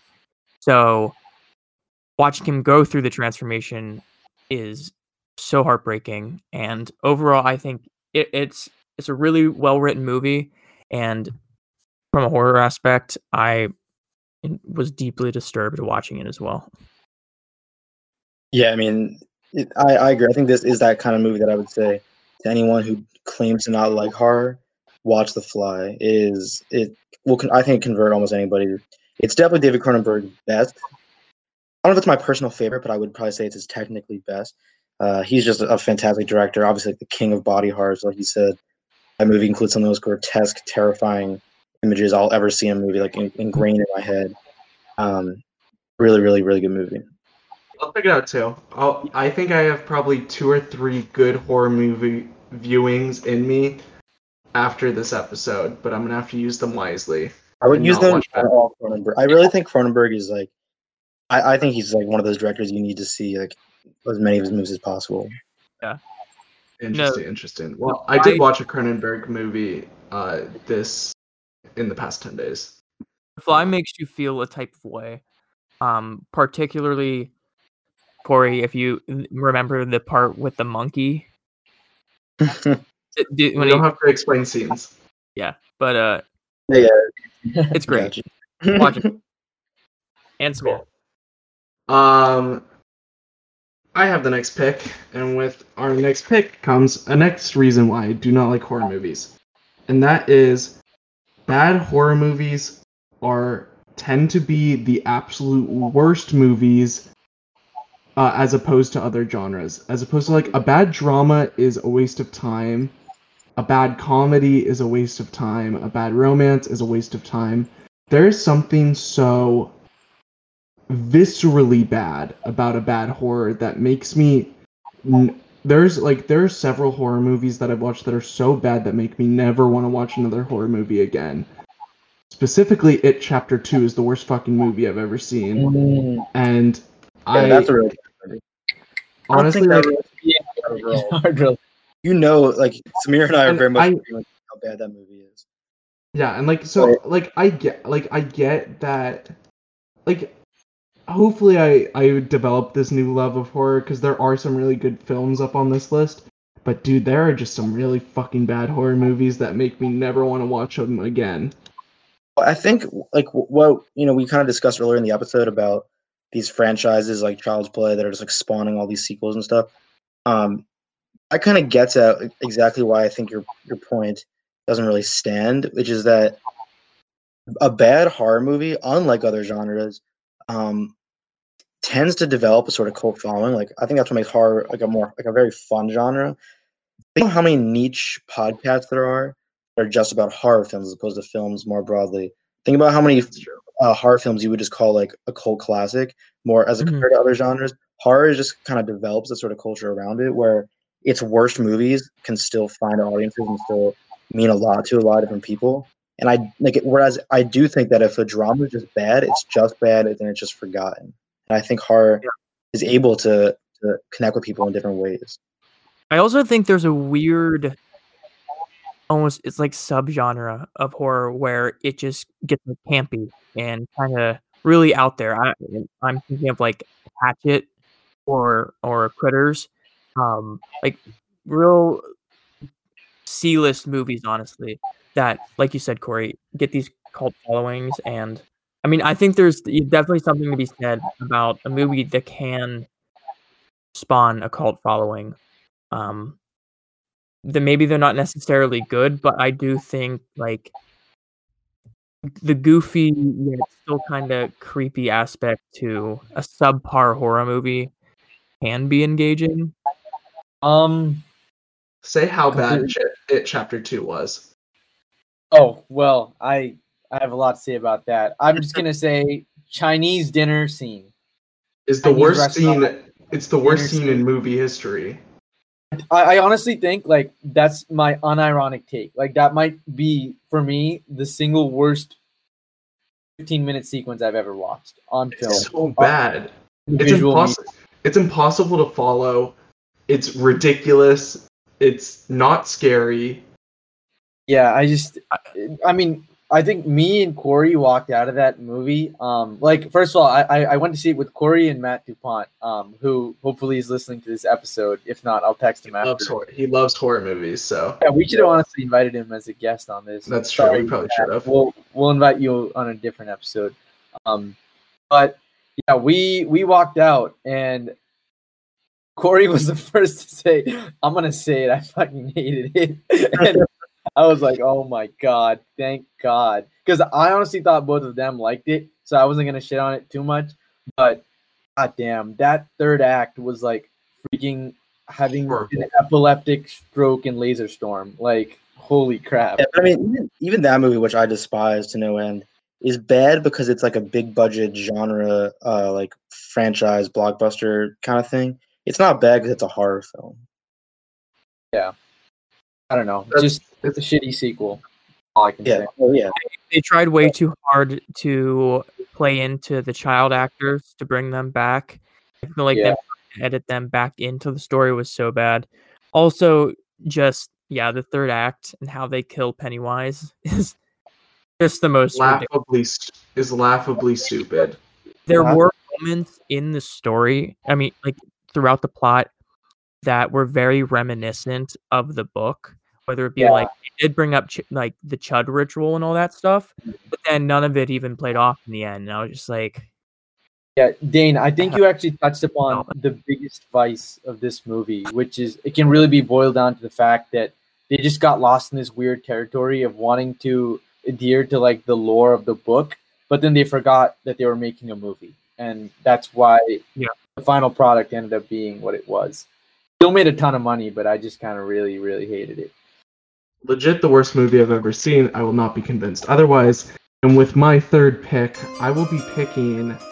I was thinking like, wow, there's no good 1970s movies. I'm gonna have to pick Eraserhead, which I did not like. But actually, I get to pick the movie I just watched, which was Invasion of the Body Snatchers. It's gonna be my next pick. It gives me great joy to not only have Corey go, so I don't think you're gonna win the draft, but then take his pick. Corey, you are. I'm living rent free in your head right now. All-time movies on your list, and yet one that I don't want to consider at all. Yeah, which I mean, unfortunately, I think I'm in the driver's seat of this draft so far, and I don't even like the genre, which is unfortunate for you three. I feel very embarrassed for you guys. This movie is really good. This was a really fun one. It is. I think like a lot of it is steeped in the last 15 seconds of the movie, so it's like kind of impossible to explain it without spoiling it all. But yeah, just really fun. I love San Francisco as a backdrop for horror because like it is both geographically and geometrically kind of wonky. Like it's just like the culture is it's a little fringe as is. But then like also like you'll see like them walking down a really steep hill, and you might think like that's edited, but it's really not, and like the camera's gonna be at a really stark angle because of like the landscape that they're filming on. Just overall, like it was scary. Honestly, I was scared multiple times, but mostly I just thought it was an interesting and a really like it was almost like The Giver. If you guys have ever read the book, like it's honestly one of the main premises of it is you kind of lose out on being a person. I love this movie. Corey, talk about how good this pick was. I mean, you kind of alluded to it at the end there, but it has a little bit like I think what's nice about it is that if you are looking for a horror movie that means a little bit more, it has this nice sort of like anti-fascist, like anti-fascist sort of like undercurrent, I'd say. I couldn't help think of COVID the entire time. Yeah. Yeah, That's true. I thought of the pandemic the entire time. yeah, exactly. And I think in that way it speaks to any moment. I think because this is a remake of a 50s film that I think a lot of people felt was about McCarthyism at the time. And obviously it's coming out in the late 70s. You could imagine. So it's like it speaks to different moments. I think so that just speaks to how clever the central concept is. But in this specific film and some of the direction, some of the camera work, the way it comes in really closely on characters, the way it would often shows their reflection in mirrors or just walls and stuff, so it doubles them up, which relates obviously to the central like doubling premise. That was interesting. It does some really, really cool things that I never really seen horror movies do. It's one of my all-time favorite films. Having watched it just recently, I love it, love it, love it. Yeah, it was the last movie I watched right before the podcast. I had just finished it and hopped on, but I also loved it. I thought it was so good. The ending was awesome. I really loved the attention to detail in the movie. Anytime like a character was walking down a street or like down a hallway or something, I swear there was always an extra just standing, staring off into the distance, and you couldn't help but get this sense of paranoia the entire time that they were being watched. And I think like the sense of paranoia and just like unknowing that I had the entire movie just shows how effective it was. And then like the practical monster effect with the pods and all that stuff was super cool too. Jeff Goldblum and Donald Sutherland, awesome. And the other little cool detail I loved was anytime there was like an establishing shot, it would have the trash can in it, the garbage. Yeah, the garbage that was truck, interesting. which is like how they were disposing of the double whenever they were done with it. I just think the little details in the movie really just pushed it over the top. Also, how they sort of they confuse the sound of the garbage truck with the sound of the scream, but also the sound of just the score. Like all those sounds start to sound similar and like layer on top of each other, so you're not even sure what you're hearing. Very effective movie. What a great pick by me. Okay, Corey. All right, so I'm gonna use my wild card here, and I'm gonna do another 2010s film. It's not one that I expected to pick, but I do think it's an important horror film, and so it is one that I think needs to be selected here. And I'm gonna select The Cabin in the Woods from 2011. Dude, I was about to pick that as my. What's that name? Yeah, so this is from Drew Goddard, who I really like. I really love Bad Times at El Royale, which is a few years later. He is clearly someone who's very interested in genre, and I think Cabin in the Woods is a really perfect example of that. The movie starts out just like any other horror film. Wait. You liked Bad Times at the El Royale? Yeah, I love that movie. Wait, what? Okay, continue. Okay. Yeah, I think that's a really good film, is Bad Times at El Royale. I could go on a whole rant about that one too. But Cabin in the Woods starts out very much like any other horror film, like aggressively like any other horror film, before obviously becoming a really clever sort of deconstruction of the horror genre. I don't think this film has aged as well as maybe some other films on the list. It is a really, really important film because I don't think we get this sort of horror renaissance of the 2010s without Cabin in the Woods, because it really did sort of kick every horror director in the ass and say, start doing something different. Like, look how overdone this genre is. And in that way, I think it's really, really clever. It's really funny, and yet it's still scary at the same time. Yeah, I think that's a great pick. I love that movie. Yeah, very clever, well written, funny at times too, which was interesting. Yeah, at the end with all like the different characters, there's so many little Easter eggs in there. It was really cool, and I never thought of it as like a kick in the ass to horror directors about like do something different. Yeah, I just want to. I mean, I love that movie, but I also just in my time want to give a quick shout out to Joss Whedon, who was like a co-writer on this movie. It was just super interesting that he was like he had a big say and like he was super involved with this movie, given the type of movies that he normally works with. But super smart movie, and yeah, love it. All right, so I'm actually less certain what I'm gonna do here. Wait, can I just ask if you guys have seen a movie? Because I don't want to pick it if literally no one's seen it. No, you have to guess it. Wait, yeah, that's against the Yeah, rules, that's against the Corey. rules. That's part of the game. I mean, all right. Well, I know this is a good movie, so I don't have no issue picking it. I'm gonna do my 2000s, and I'm gonna do a foreign horror film. I'm gonna do Let the Right One In. I don't know if anybody on this podcast has seen it or not, but if you haven't, I highly recommend it. This is another one that I would describe as horror with a heart. Maybe even more so than any other Del Toro film. It's like maybe the sweetest horror movie I've ever seen. It's basically a love story between a vampire, a little girl who's a vampire, and a little boy. So it's like a really romantic movie, but it's very creepy. They did a not nearly as good English language remake called Let Me In. So if you're gonna watch one, I definitely recommend watching Let the Right One In. I think it's Swedish. Definitely a Nordic country. I'm pretty sure it's Sweden. I absolutely love this movie. I think it would be one of your favorites, Sam. If you're talking about enjoying horror movies that do a little more character development and do feel a little more emotionally rich, this is like right up your alley. I did not know that it was a remake, or it wasn't a remake, but there was a U.S. version. Because was the U.S. version, was it with Chloe Grace Moretz? Yeah. Okay. I've definitely seen the remake. So I'll check that out. I have not seen it. Yeah, it's not the remakes actually. As far as remakes go, it's really not that bad. But the original is just so good. Oh, okay. I'm gonna say a hot take, and you guys can talk about it. Next reason why I don't like horror movies is that they aggressively breed sequels, which is one of my least favorite parts of movies in general. I'm notorious for anyone who knows me on my take about superhero movies. It's much less my hatred of superhero movies and more my hatred of repeated cash grab sequels. And I think horror movies are maybe, besides superhero movies, the worst offenders of unneeded sequels.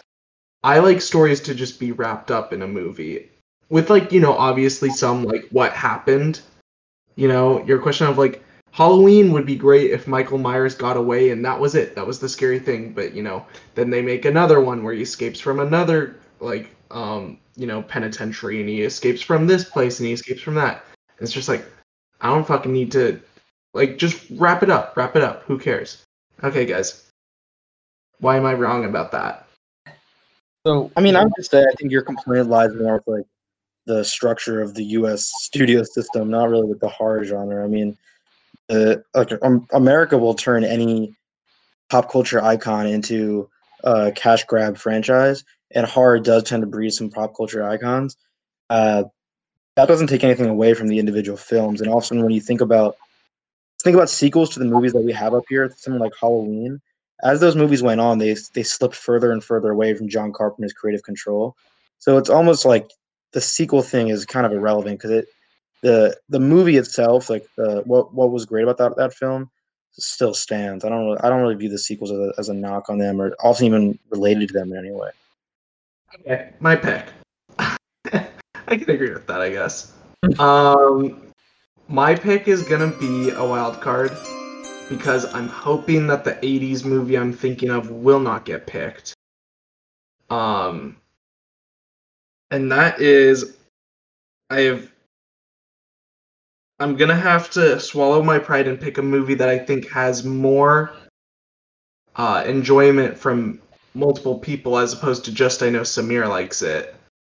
So I'm gonna pick Get Out instead of Black Swan. Ooh. And I'm gonna hope that wins me support of Dane. If Dane prefers Black Swan to Get Out, then I am a big dum-dum and I made the wrong choice.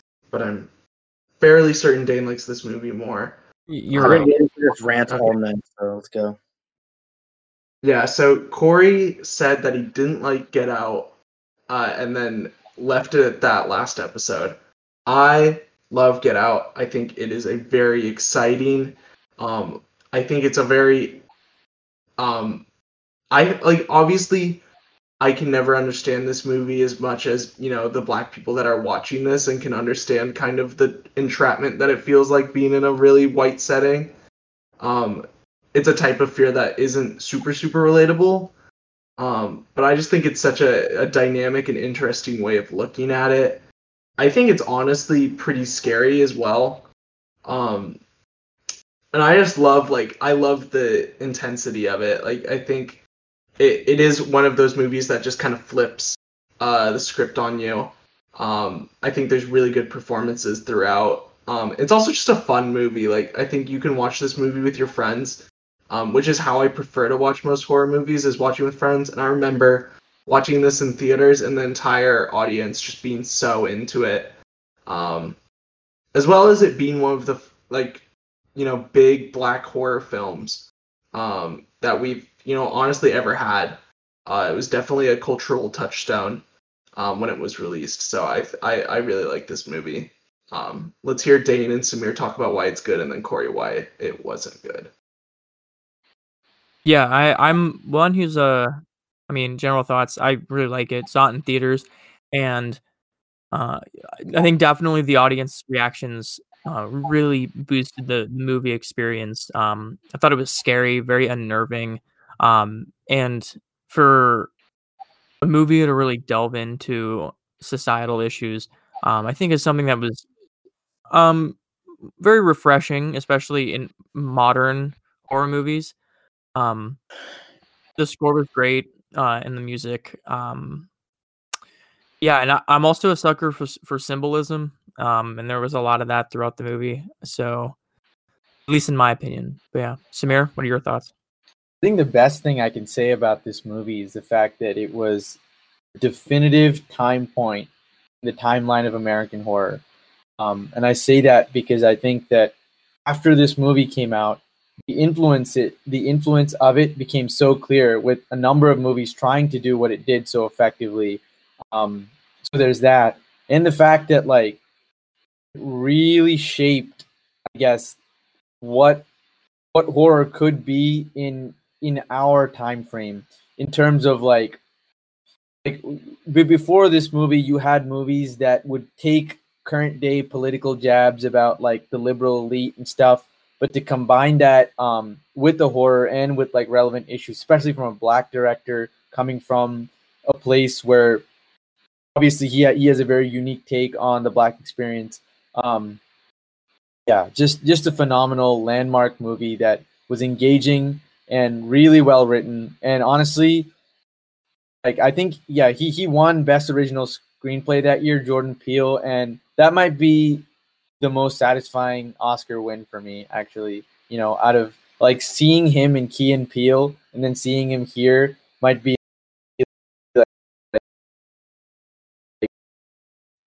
any form of media. I'm kind of reluctant to even call it an arc because it's just development. It's I'm just glad that he was able to get that recognition because he's a genius, and I knew it from the Key and Peele days too. This guy is going places. All right, Corey, Yeah, why was it not a good pick? I was also a huge fan of Jordan Peele dating back to Key and Peele. And I should make it clear that this is still a really impressive film in terms of its ambition, first of all. I mean, to tackle an issue like this and then tackle it so aggressively as a mainstream horror film, is like actually fucking bonkers. So like it is a testament to Jordan Peele, and the studio that took this film on. And and a lot of its commentary is successful. I guess my issue with Get Out is less about the movie itself and more about how it sort of has impacted like people's perception of horror movies. For some reason, people like to act like Get Out invented the idea of a horror movie having social commentary. And we'll get to a film later. I hope to select a film later on that just as one example of this. But there have been so many movies, in so many horror movies that have tackled this topic and so many other important social issues, so many ways that to me, honestly, were way more clever and way more clever and not as in your face as Get Out is. I mean, Americans don't do well with subtlety, and so maybe something like Get Out is pretty effective in that way. But I was always surprised at this one Best Screenplay because I do feel like it's a little disjointed. And I do feel like it kind of tries to throw at a lot at the wall, being a slapstick comedy toward the end of the film and towards the beginning, but also like kind of being a horror movie, but then sort of being I don't even know what else, like a relationship drama. I guess it doesn't balance those genres the way other films do. I feel like it just kind of dances between them. Again, it becomes effective at times for that exact same reason. I guess it just bums me out that people act like before Jordan Peele and Get Out, horror movies were not doing any important work, because honestly, horror more so than the other genre has been a safe space for a lot of minority groups and subcultures and things like that. Corey, I agree with you on the point that horror movies have done social commentary before this, but you kind of took the words right out of my mouth when you said it. I guess you were describing it as a negative for Get Out, but I actually think it's a positive, and that is the fact that you said that kind of lacks that subtlety that maybe some of the other movies had. I think one of the biggest strengths of this movie, and when it does make those kinds of jabs and commentary, is that the audience it's meant for understands it. And I'm talking about like the same crew of people that will see Avengers Endgame and call that like the best movie of all time or something like that. Like people who aren't film buffs or people who are just general moviegoers are able to really connect with its central thesis. And I'm not saying that thesis in and of itself was super novel or the social commentary thing hasn't been done, but I think that it was able to really understand its audience and convey what it wanted to say. And yes, it didn't have that subtlety and nuance that it may have had, but I think that actually worked as a positive because a lot more people were able to understand, enjoy, and more importantly, I guess, understand what it was trying to say. And I think for that reason, it's a great film. Sounds like I made a great pick again. It's safe to assume I'm 4 for 4 and still very much in the lead of this draft. Dane will try to get second place now on his next pick, which is... All right, so... all right, I'm going to go with my wild card pick here. And I'm going to go to back to the 70s, and I'm going to pick Alien. I think Alien is, again, one of those movies that really emphasizes like that sense of paranoia, because they're confined to this small ship where this alien is just running through the ducts, trying to hunt them down and kill them. Also, just some pretty amazing visuals in that scene, or in the movie, particularly in the scene when the chest burster jumps out of what's his name's chest. That scene, fun fact, they didn't even know that was going to happen, so he kind of just laid down on the table and had it shoot out, so their reactions are all genuine, and like, so shocking. But just all around, I think the alien in itself is terrifying with the mouth that comes out of its other mouth. And also Sigourney Weaver is just amazing in Alien. And I was also debating on doing Aliens because I think Aliens is equally as good of a movie. And yeah, Sigourney Weaver in both movies is amazing. Like there's Alien and Aliens, and they're Yeah. different movies. No, I They're, have no they're fucking both clue. iconic. Aliens is like one of the best sequels ever made. Yeah. Is there like more aliens? Is that like its thing? You gotta watch to find out, don't you? Oh, wow. Okay. Opinions, thoughts. We should it's already 11:30, so we should probably be a little quicker on the movies we're picking, unfortunately. Yeah, I just say it's a great choice. Ridley Scott's another name we haven't brought up yet, but it belongs in this conversation of like great horror directors, especially due to the Aliens franchise. I've seen it, so. Yeah, I haven't seen it either, but hard agree on the Ridley Scott thing. As soon as you said Alien, I just Googled Ridley Scott again. Great director, belongs here. It's he's picking our next movie. Okay. So for my next one, I see that I still haven't picked the 2010. So I'm going to say 2010, and I'm going to say Mandy. Wow. Oh, interesting. Yeah, I'm going to say Mandy. Okay, do I have to... All right. Yes. I have to defend this one. Yeah, you'll have to really convince me on this one because I'm not sold. Okay. I feel like there is, for me, when I watched it, at least I felt the biological thing that we call fear. And that's just because I feel like there's a lot of horror imagery here. Obviously, I know. God damn it, Dips Samir. into the thriller type territory, but it's gory. It's got some nightmarish images to it, and I think even like the way he crafts the landscape in this movie, it's done in such a hellish way, hellish and psychedelic way that I think that to me that just is so reminiscent of something I'd see in any other horror movie. Yeah, I don't know. I thought. Yeah, I just lose it on this pick. I've seen Mandy. I really liked Mandy. I thought the visuals were awesome. Like you said, it's a very colorful movie. Nick Cage is absolutely insane, and it's like a heavy. Yeah, he's the main character. He's really good in it, actually- Sam. He's so good. It fits his like psychotic. It makes sense for the movie. Yeah, he's got this like sight. Oh my god, so cool. It's like a heavy metal BDSM acid trip.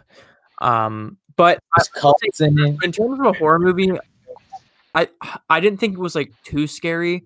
There were things where I was just like kind of like blew me away with the gore. Yeah, I mean, I like it. Yeah, this is like, I also really like the score too. I'll add that too. oh yeah, the score of this movie is. I mean, the score, the visuals. It's a super cool movie. You can't watch this and not be like fucking blown away by how cool it is. I just find it to be a little forgettable. I mean, I usually am willing to defend style over substance. I think it's okay to lean towards style a lot of the time in films, and I kind of find that debate to be maybe a little reductive. But I do think Mandy's the kind of film where I'm like, this is just kind of all dressed up with like nothing really inside. You know, it's very hollow. And to me, the 2010s where we keep talking about how it's so rich with great horror films. I mean, you think about some of the iconic horror films that have come out just the past few years. I think they're better picks than Mandy. I will say, I'll add my negative, like why I'm not over the moon about Mandy. Yeah, I think Nick Cage was amazing in the movie and it fit his acting type, but overall, I kind of felt like I was just on like a roller coaster ride for most of the movie. I never felt too invested in what was going on. Yeah. Well, let's Yeah, well, take some in this next pick because he just got panned hard for that. yeah, I was not expecting that. I honestly thought both of you really liked Mandy. But noted. Okay, well, For my next one, I guess I'm gonna see. I don't even know if this is playing it safe, but I'll go 90s. All right, I'll say a movie that to me, it's just in my all-time favorites for favorite movies, and that is The Sixth Sense. It's a good one. Yeah. So it's THE. Yeah, the Sixth Sense. Just Sixth Sense. Kill you. Yeah, what a great movie. And I know that like the whole M. Night Shyamalan twist thing is again easily parodied on Family Guy because they have taken way too many jabs at him. But I think this is, the movie where it just completely landed. And this was back when the Oscar, so they used to have an Oscar award for Best Story. And I know that this movie won the Oscar for Best Story. They've since gotten rid of that award and I guess combined it with Best Original Screenplay. But I think the story, just the plot line for this movie is so excellent. Obviously, I'm not going to, for listeners, and if there's anybody here that hasn't seen it, I'm not going to ruin the ending. But the twist is great. Really good. This is the most universally spoiled movie of all time. I'm sure. I feel like there's no one on this planet who doesn't know the ending to The Sixth Sense. Yeah. Yeah. In case you do, Seen it, I know. Yeah, I haven't seen it, and I even know the twist. But even I feel like a lot of the conversation about this movie, that we've been doing, gets so wrapped up in that final moment. But I think that even outside of that, it's just a great film. Like, it's chilling throughout. It's got a pretty heartfelt storyline, I think, at its core, and I think that it's got some genuinely really creepy and scary moments just sprinkled here and there. In terms of screenplay, it's super tight. And there's some great performances in here too. I think overall, from start to finish, it's just a great movie. I love this movie. This is like, I can think back on this movie as one of the defining, just a movie that really made me love movies. And I remember seeing it when I was pretty young and being able to handle it and thinking wow, that was me kind of scared, but I like that feeling. And I just have very fond memories of watching this growing up. I've always loved M. Night just because he's a local Philly guy and movies are all set in Philly. It adds an extra fun element to watching his movies. I think even his bad movies are good. I think he gets a lot of shit. A lot of people feel like he kind of peaked with The Sixth Sense and has gone down. But I really like The Sixth Sense. And I like a lot of his movies on the whole. Avatar you like as well? The Last Airbender is an absolute piece of shit. But movies like The Happening and The Visit that people, or not The Visit, but The Village. The Visit was pretty bad. The Village is a movie that people tend to shit on, and again, The Happening people really shit on. But I don't know. I see something there. I see what M. Night's trying to do, and I respect it. To your next movie, it looks like you have a 70s, a 90s, an 80s, and a 70s. I think I need So you, 10s and a 2000. yeah, you need a 2000s and a 2010s. Okay. So I'm going to go with 2010s, and 3 of my movies that I would have liked to have picked are now gone. But I'm going to go with one that I think is slept on. I hope you guys have seen it. But that's 10 Cloverfield Lane. Yeah. You guys consider that a horror movie? Yeah, I'll give it. Actually, Sam and I were just talking because Sam didn't recognize when we saw the ad for it the other day, and I was telling him about this movie. But I would definitely call it horror. It's actually pretty. It's not jump scary, obviously, but it's pretty terrifying. Yeah, pretty unsettling. Yeah, I'm a huge fan of the 2000s Cloverfield, and I think going from a monster movie, first-person monster movie, to something like this, really made me appreciate 10 Cloverfield Lane even more because it was so drastically different from Cloverfield, essentially operating like an anthology. And I think 10 Cloverfield Lane is the better movie.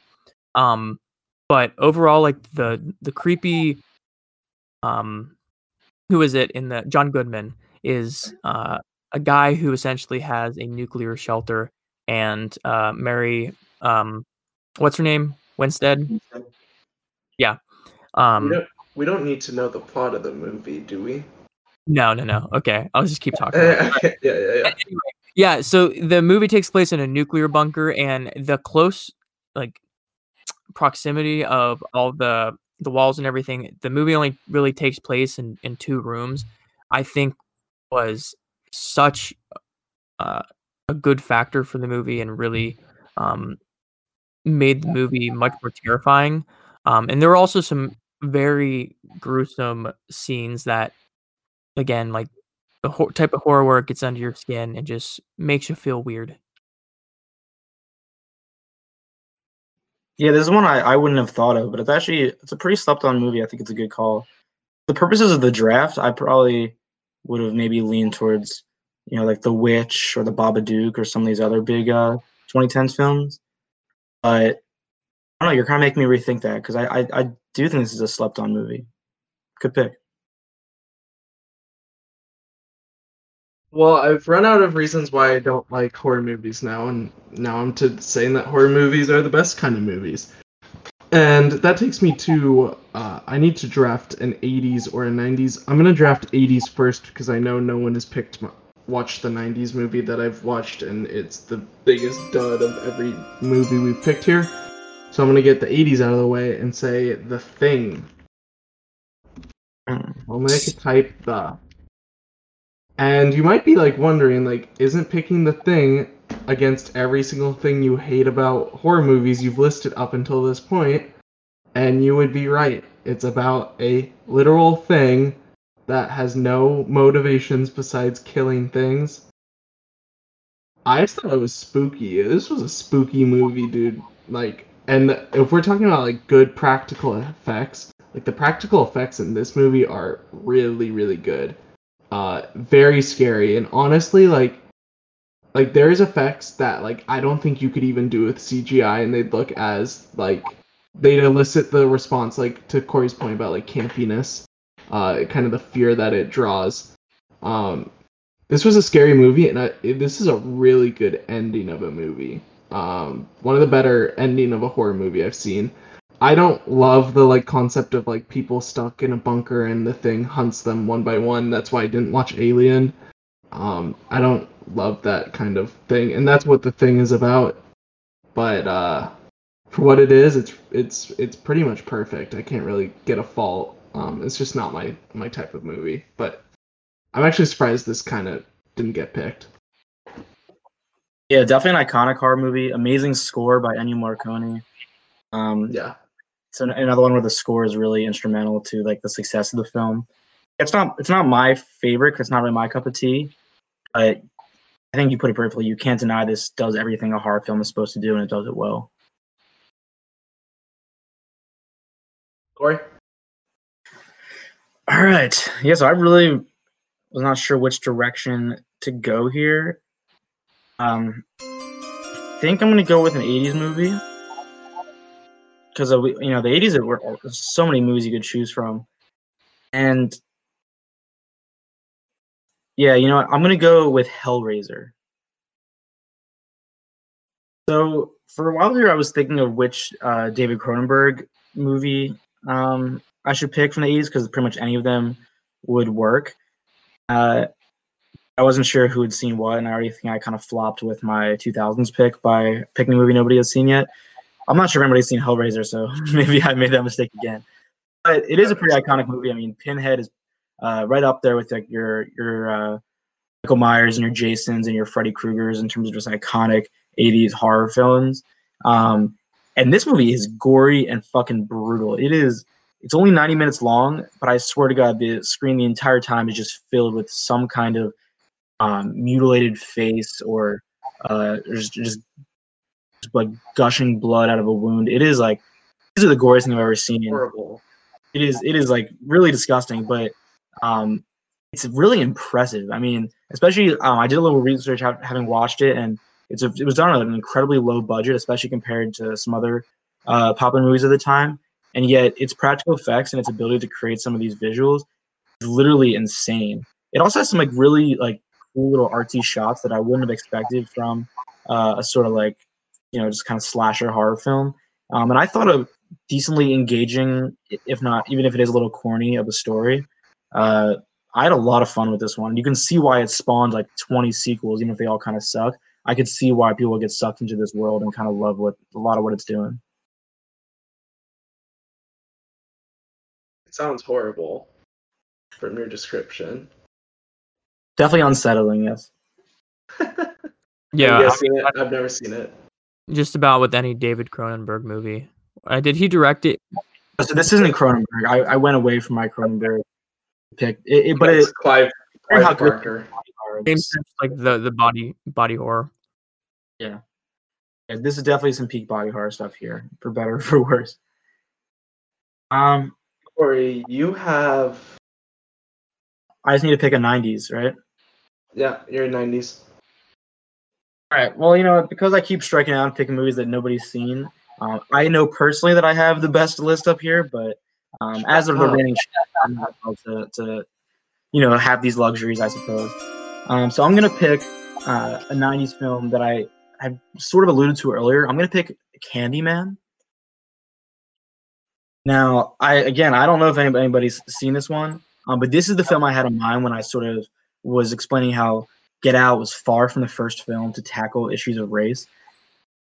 And I think Candyman, if you haven't seen it, is one of the most fascinating interrogations of race and our country's racial history and the way we treat people of color today. It is really, really, really, really fascinating. I don't even want to necessarily get into details and spoil it because I think it is worth experiencing on your own for the first time. It's that unique.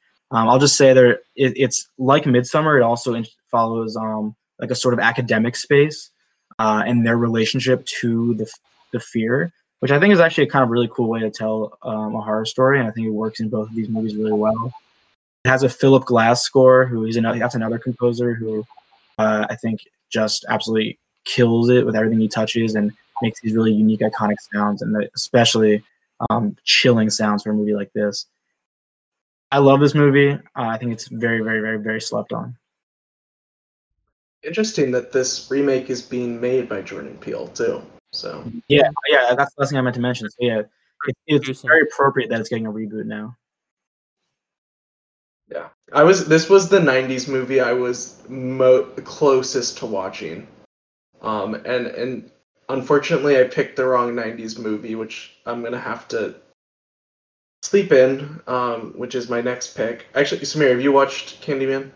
No, I haven't, but you took the words right out of my mouth. I really want to watch it, so.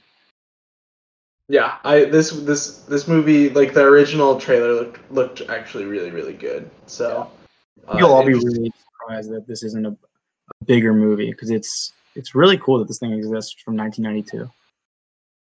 Cool, good stuff. I had literally only watched one horror movie from the 90s, and that was Silence of the Lambs. I was really hoping that was going to fall to me, that Dane was going to pick Hereditary and I was going to get Silence of the Lambs. That did not happen. So unfortunately, with my 90s movie, I'm going to pick Dusk Till Dawn. From Dusk Till Dawn? Like the Robert Rodriguez one? Yeah, From Dusk Till Dawn.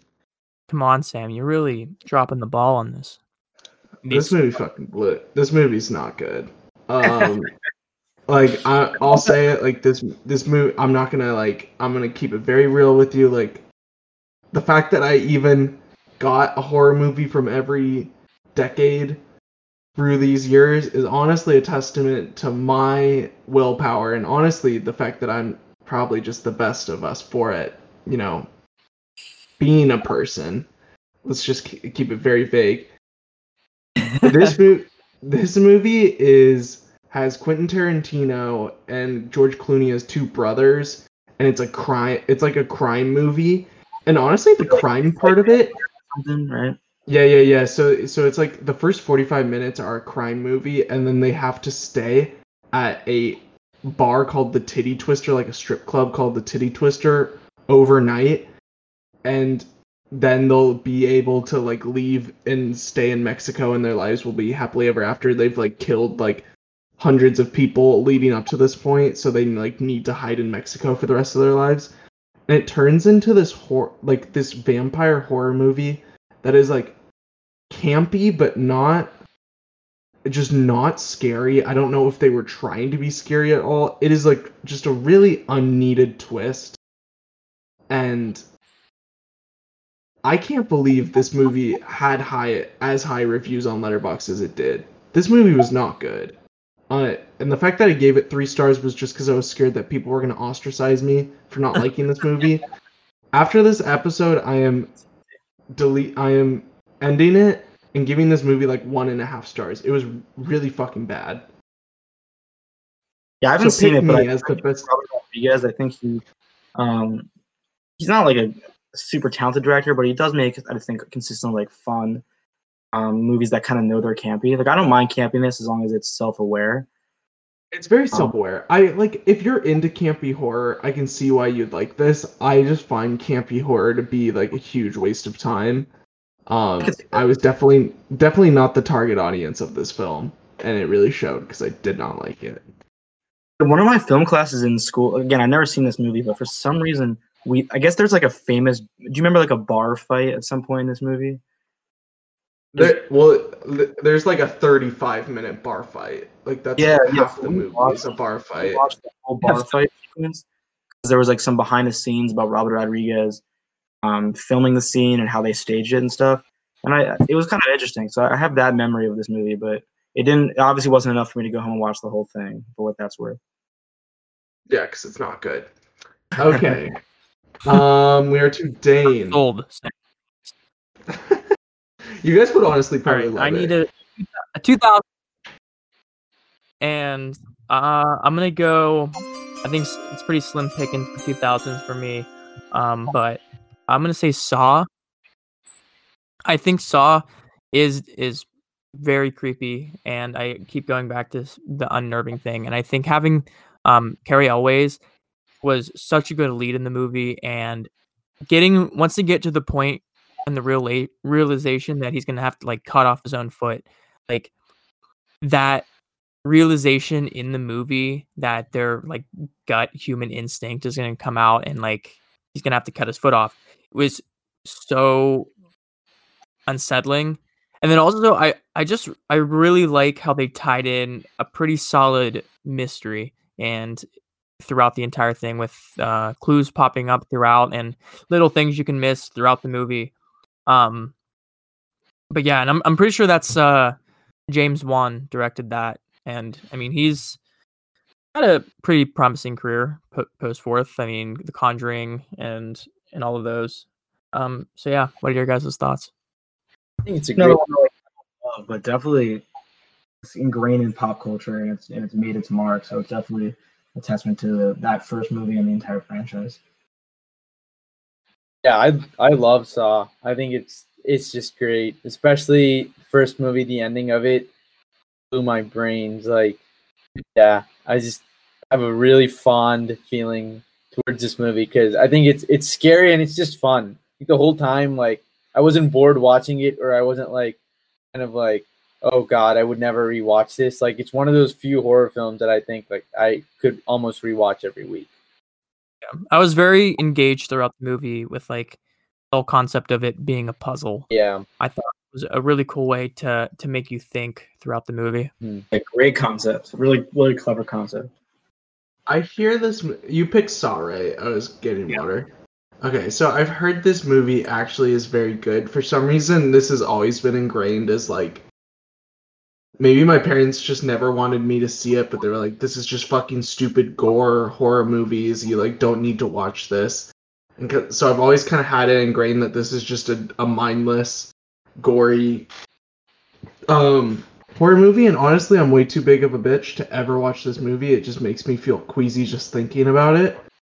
But I do hear that the Jigsaw as a villain is actually like a really, really interesting and dynamic villain, and that's one of the biggest strengths of this movie.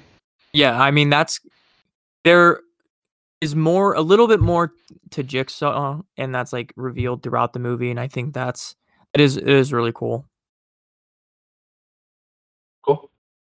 Samir, we are to the final pick of the movie draft it looks like you picked an 80s, then you picked an O's, then you picked a 70s, then you picked a 10s, then you picked a 90s. You're onto a wild card. You can pick whatever you want. That's a pretty good position to be in. That was good drafting. Yeah, well done. I thought about this one, and I guess I'm just gonna have to go with my gut. Kind of like Corey did, regardless of what people have seen, what they haven't. I just think that this movie deserves to be here, and it's The Exorcist. It's the original Exorcist. What a phenomenal film! And talking about in terms of its influence, like maybe we can start there. Like obviously super influential. And I keep repeating this thing, but I feel like there's something there when especially horror movies that work are just repeatedly parodied throughout the ages. Like in movies like Scary Movie, obviously everything is parodied on The Simpsons and Family Guy, especially in their Treehouse of Horror. Like there's like XIV and like so many of those. But I think this is just a phenomenal movie. And I'm just to be clear, I'm talking but absolutely phenomenal. You're gonna have to repeat that entire point. Okay. Well, I just said that there's just some phenomenal performances here. The score here is great, and I think the best thing about some of my favorite movies is that there's like 2 or 3 scenes that are just so memorable that everybody, I feel like almost this like Jungian type of collective consciousness, like everyone kind of knows, or even if you haven't seen the movie, where she's laying on the bed and he's like, the power of Christ compels you. Like that's just so embedded in our consciousness that, and I think, I owe moments like that to this movie and the strength of this movie, strength of the screenplay, performances, and the fact that it's just truly frightening and chilling. Yeah, The Exorcist is one of my favorites. I didn't go with it because I wasn't sure if you all had seen it. But like all around, the makeup in the movie is insane. The little girls who plays Reagan, she's awesome. Multiple scenes where she's just getting like jerked around by a spirit.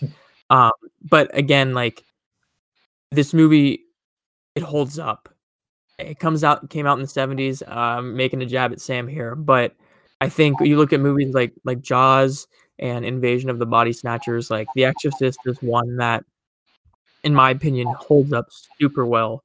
And I can also say there's something about horror movies in which the antagonist is a kid that makes them much scarier and creepier. There's just something about hearing her like spouting expletives about the one character's name whose mother is in hell that is just so creepy. But yeah, you guys should definitely watch it. Yeah, I definitely gotta see it. I have no excuse to not watch this movie. Yeah, there's a really funny Key and Peele parody of it, so start there. I guess that's my thing. I feel like since this movie, you've seen exorcisms in so many horror films where I've just been like turned off from watching this. But I know that's probably silly because in and of itself, I'm sure it's a great film. Also, well, it's like no, go ahead. It's the first Exorcist, his first exorcism on like in a movie, Right. And for it like, kind of sparking kind of the whole paranormal possession type horror trope, I think is so cool. And they should have just stopped with it because it actually is like an amazing movie. I think That makes sense too. I'll go check it out. the main thing I know about this movie, because I've never seen it, I was too scared, was that like when it came out, it like completely changed how audiences watched horror. Like I remember like there was reports all over the country that people were throwing up in the theater watching it because it was so intense and It's so very- How like cool so is that? fucking. How cool? Yeah, dude, they must have been like, "Oh shit, made people throw up. Let's Yeah, fucking like go." that's the sickest Fascinating. headline of all time. Like, Yeah, there was like I pandemonium. don't feel affected by exorcisms. Maybe it's because I'm a Jew. I don't know. Like I look at it, and I don't really feel like the fear that they want you to feel. But I forget how Christian this country is. So I guess that makes sense that would really fuck up a lot of American audiences. Especially I mean, in like- the 70s. For what Yeah. it's worth, I'm definitely not a Christian, and I was scared of shit throughout this movie. So All right. Cool. So Yeah. that will conclude our first ever and hopefully last ever. Not just joking. Had a good time. First ever horror movie draft. And now it comes down to us voting for what our favorite movie draft was besides our own. I think we all sitting here think we drafted the best. Luckily for me, I know I drafted the best. So I can go to bed easy knowing that. I think we should go around like 30 seconds, like Corey Yeah. said, with our movies. Sorry for eating into your sleep time, Dane. It's all right. It's unfortunate. Where do you? All right, Samir, alright. you're yeah, I mean, I don't know. Like, I guess that I was thinking we'd let the body of work speak for itself, but I guess I think that I've got a solid list going in terms of there's a lot of movies on here that their influence is undeniable, and their impact on cultural conscious is undeniable. Their impact on me is undeniable because I think that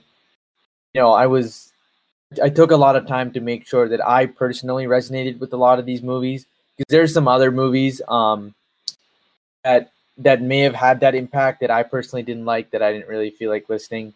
But all of these movies, definitely meant something to me, and whether I was scared by them or not, I was definitely impacted emotionally. And whenever horror has that emotional core that we keep talking about, I feel like that's when it's most successful. So all these movies have that emotion. They have something else that it's going for, that really clicked and connected with audience time and time again throughout the decades. So that's my quick pitch. on to Dane. Sorry, I was looking at trying to make a decision for the poll. All right. So yeah, my movies like Silence of the Lambs, Jaws, Alien, all movies that have made history, whether it be cementing blockbuster or being the first horror movie to win Best Picture. All of these movies, I think, are visually so well done and just really add to the horror aspects into the emotion that they're trying to convey.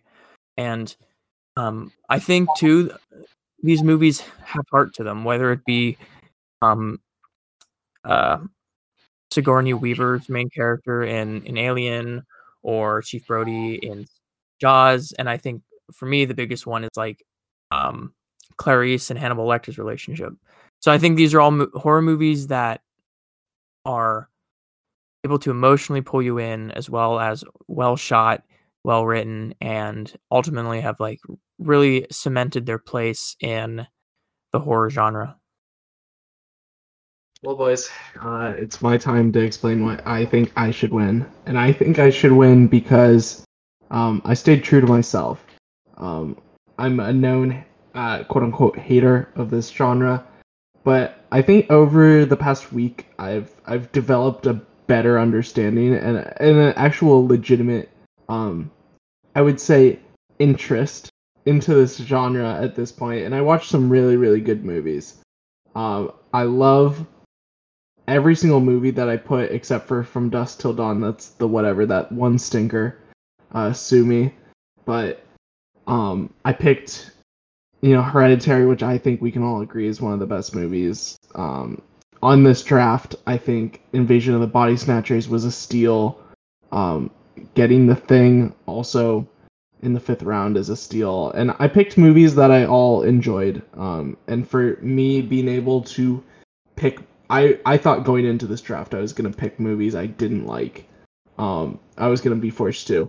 But the fact that I got to pick movies that I all liked except for From Dusk Till Dawn, I'll take it. I'm the real winner in the end, whether you guys pick me or not. Yeah, I mean, so I'm kind of disadvantaged because I know you guys haven't even seen half the films I picked. I do think the first three on my list, Halloween, Midsummer, and The Cabin in the Woods, are all really monumental horror films that all kind of transformed the genre and became all-time greats. But because I think I have a hard time winning with you guys haven't seen half my films, I'll use just a second of my time to put my support behind Dane. Just look what Dane did there. I would say Dane's first four films are probably all top 10 horror films. We all have our own personal lists, but you could easily place his first four picks in the top 10 all time, and no one would bat an eye. And then he made two sort of sleeper but really clever picks with his last two. So I actually think he kind of destroyed us in this draft the more I'm looking at it. I think I picked a pretty good draft. I agree. My first four, they're classics. What can I say? Not to brag, but Guys, are you looking at the results? I tied Dave. Wait. Who put Sam first? What? No way, guys. I'm literally about to. Sam, I put you as my number one. Bro. I think I soiled myself. That's Oh my hilarious. God. Wait, okay, I'm gonna share it. Wait. Yeah, who put Sam first? Okay, boys. 'Cause I could say I had Dane first. We're seeing Corey in dead last, not even remotely close. At a firm penultimate position, Samir gets 2.5, which is right behind me and Dane, tying as 2.3 and 2.3. I'm calling Meaning- Rick on this. You got to I put up. will literally show you guys the results as well. These numbers I mean, aren't I adding think up. I'm the bigger horror fan here, so I think that just means I win. Yeah, I feel like I think- like collectively we can agree that Dane won, but I think the No, we numbers can't. don't make sense because there's no way Sam won. I feel And like either Sam, can you look at the individual? that's probably because of the ranking system. So They here probably averaged everything together. So here are the rankings. So Corey's ranking was he put Dane first, me Dane got second. So first place? That automatically means he wins. I put Samir first, Corey second, Dane third. Sorry, Dane, I didn't watch like any of your movies. Yeah, 'cause Samir, I put myself last. Dane first, Sam second, Corey third. Good pick. I agree on Corey third. I didn't see a lot of Corey's movies. And then Dane put Sam first, which I just backstabbed Dane and put him last. Yeah. I know, and it's Which was definitely definitely because, the like, only. Think about it, in an actual election, ranked choice wouldn't be based off of average number. Oh my god! Wait! You are literally so annoying because you suck off ranked choice all the time, and I will not hear that ranked choice is now the The most votes in that place. So Dane got 2 first place votes. He wins. I literally don't care. We both got 2.3s. We're trying. Voting, and Trump did a really good job of coming in second on everybody's ballot. He would just come in first. That's not Okay, so Corey is pro 2-party system. That's what we've learned from this. I feel like what it was that I think 2 people put Sam second, and then he was consistently ranked Oh, second. well, but Dane was no, consistently ranked first. the most important thing is I was never someone's last, and that Right. can't be said for. Unfortunately, Dane had a pretty inconsistent showing here. Some people loved him. Some people with taste didn't Tasha. like it. what do you mean? 2 of you loved me. You didn't like me.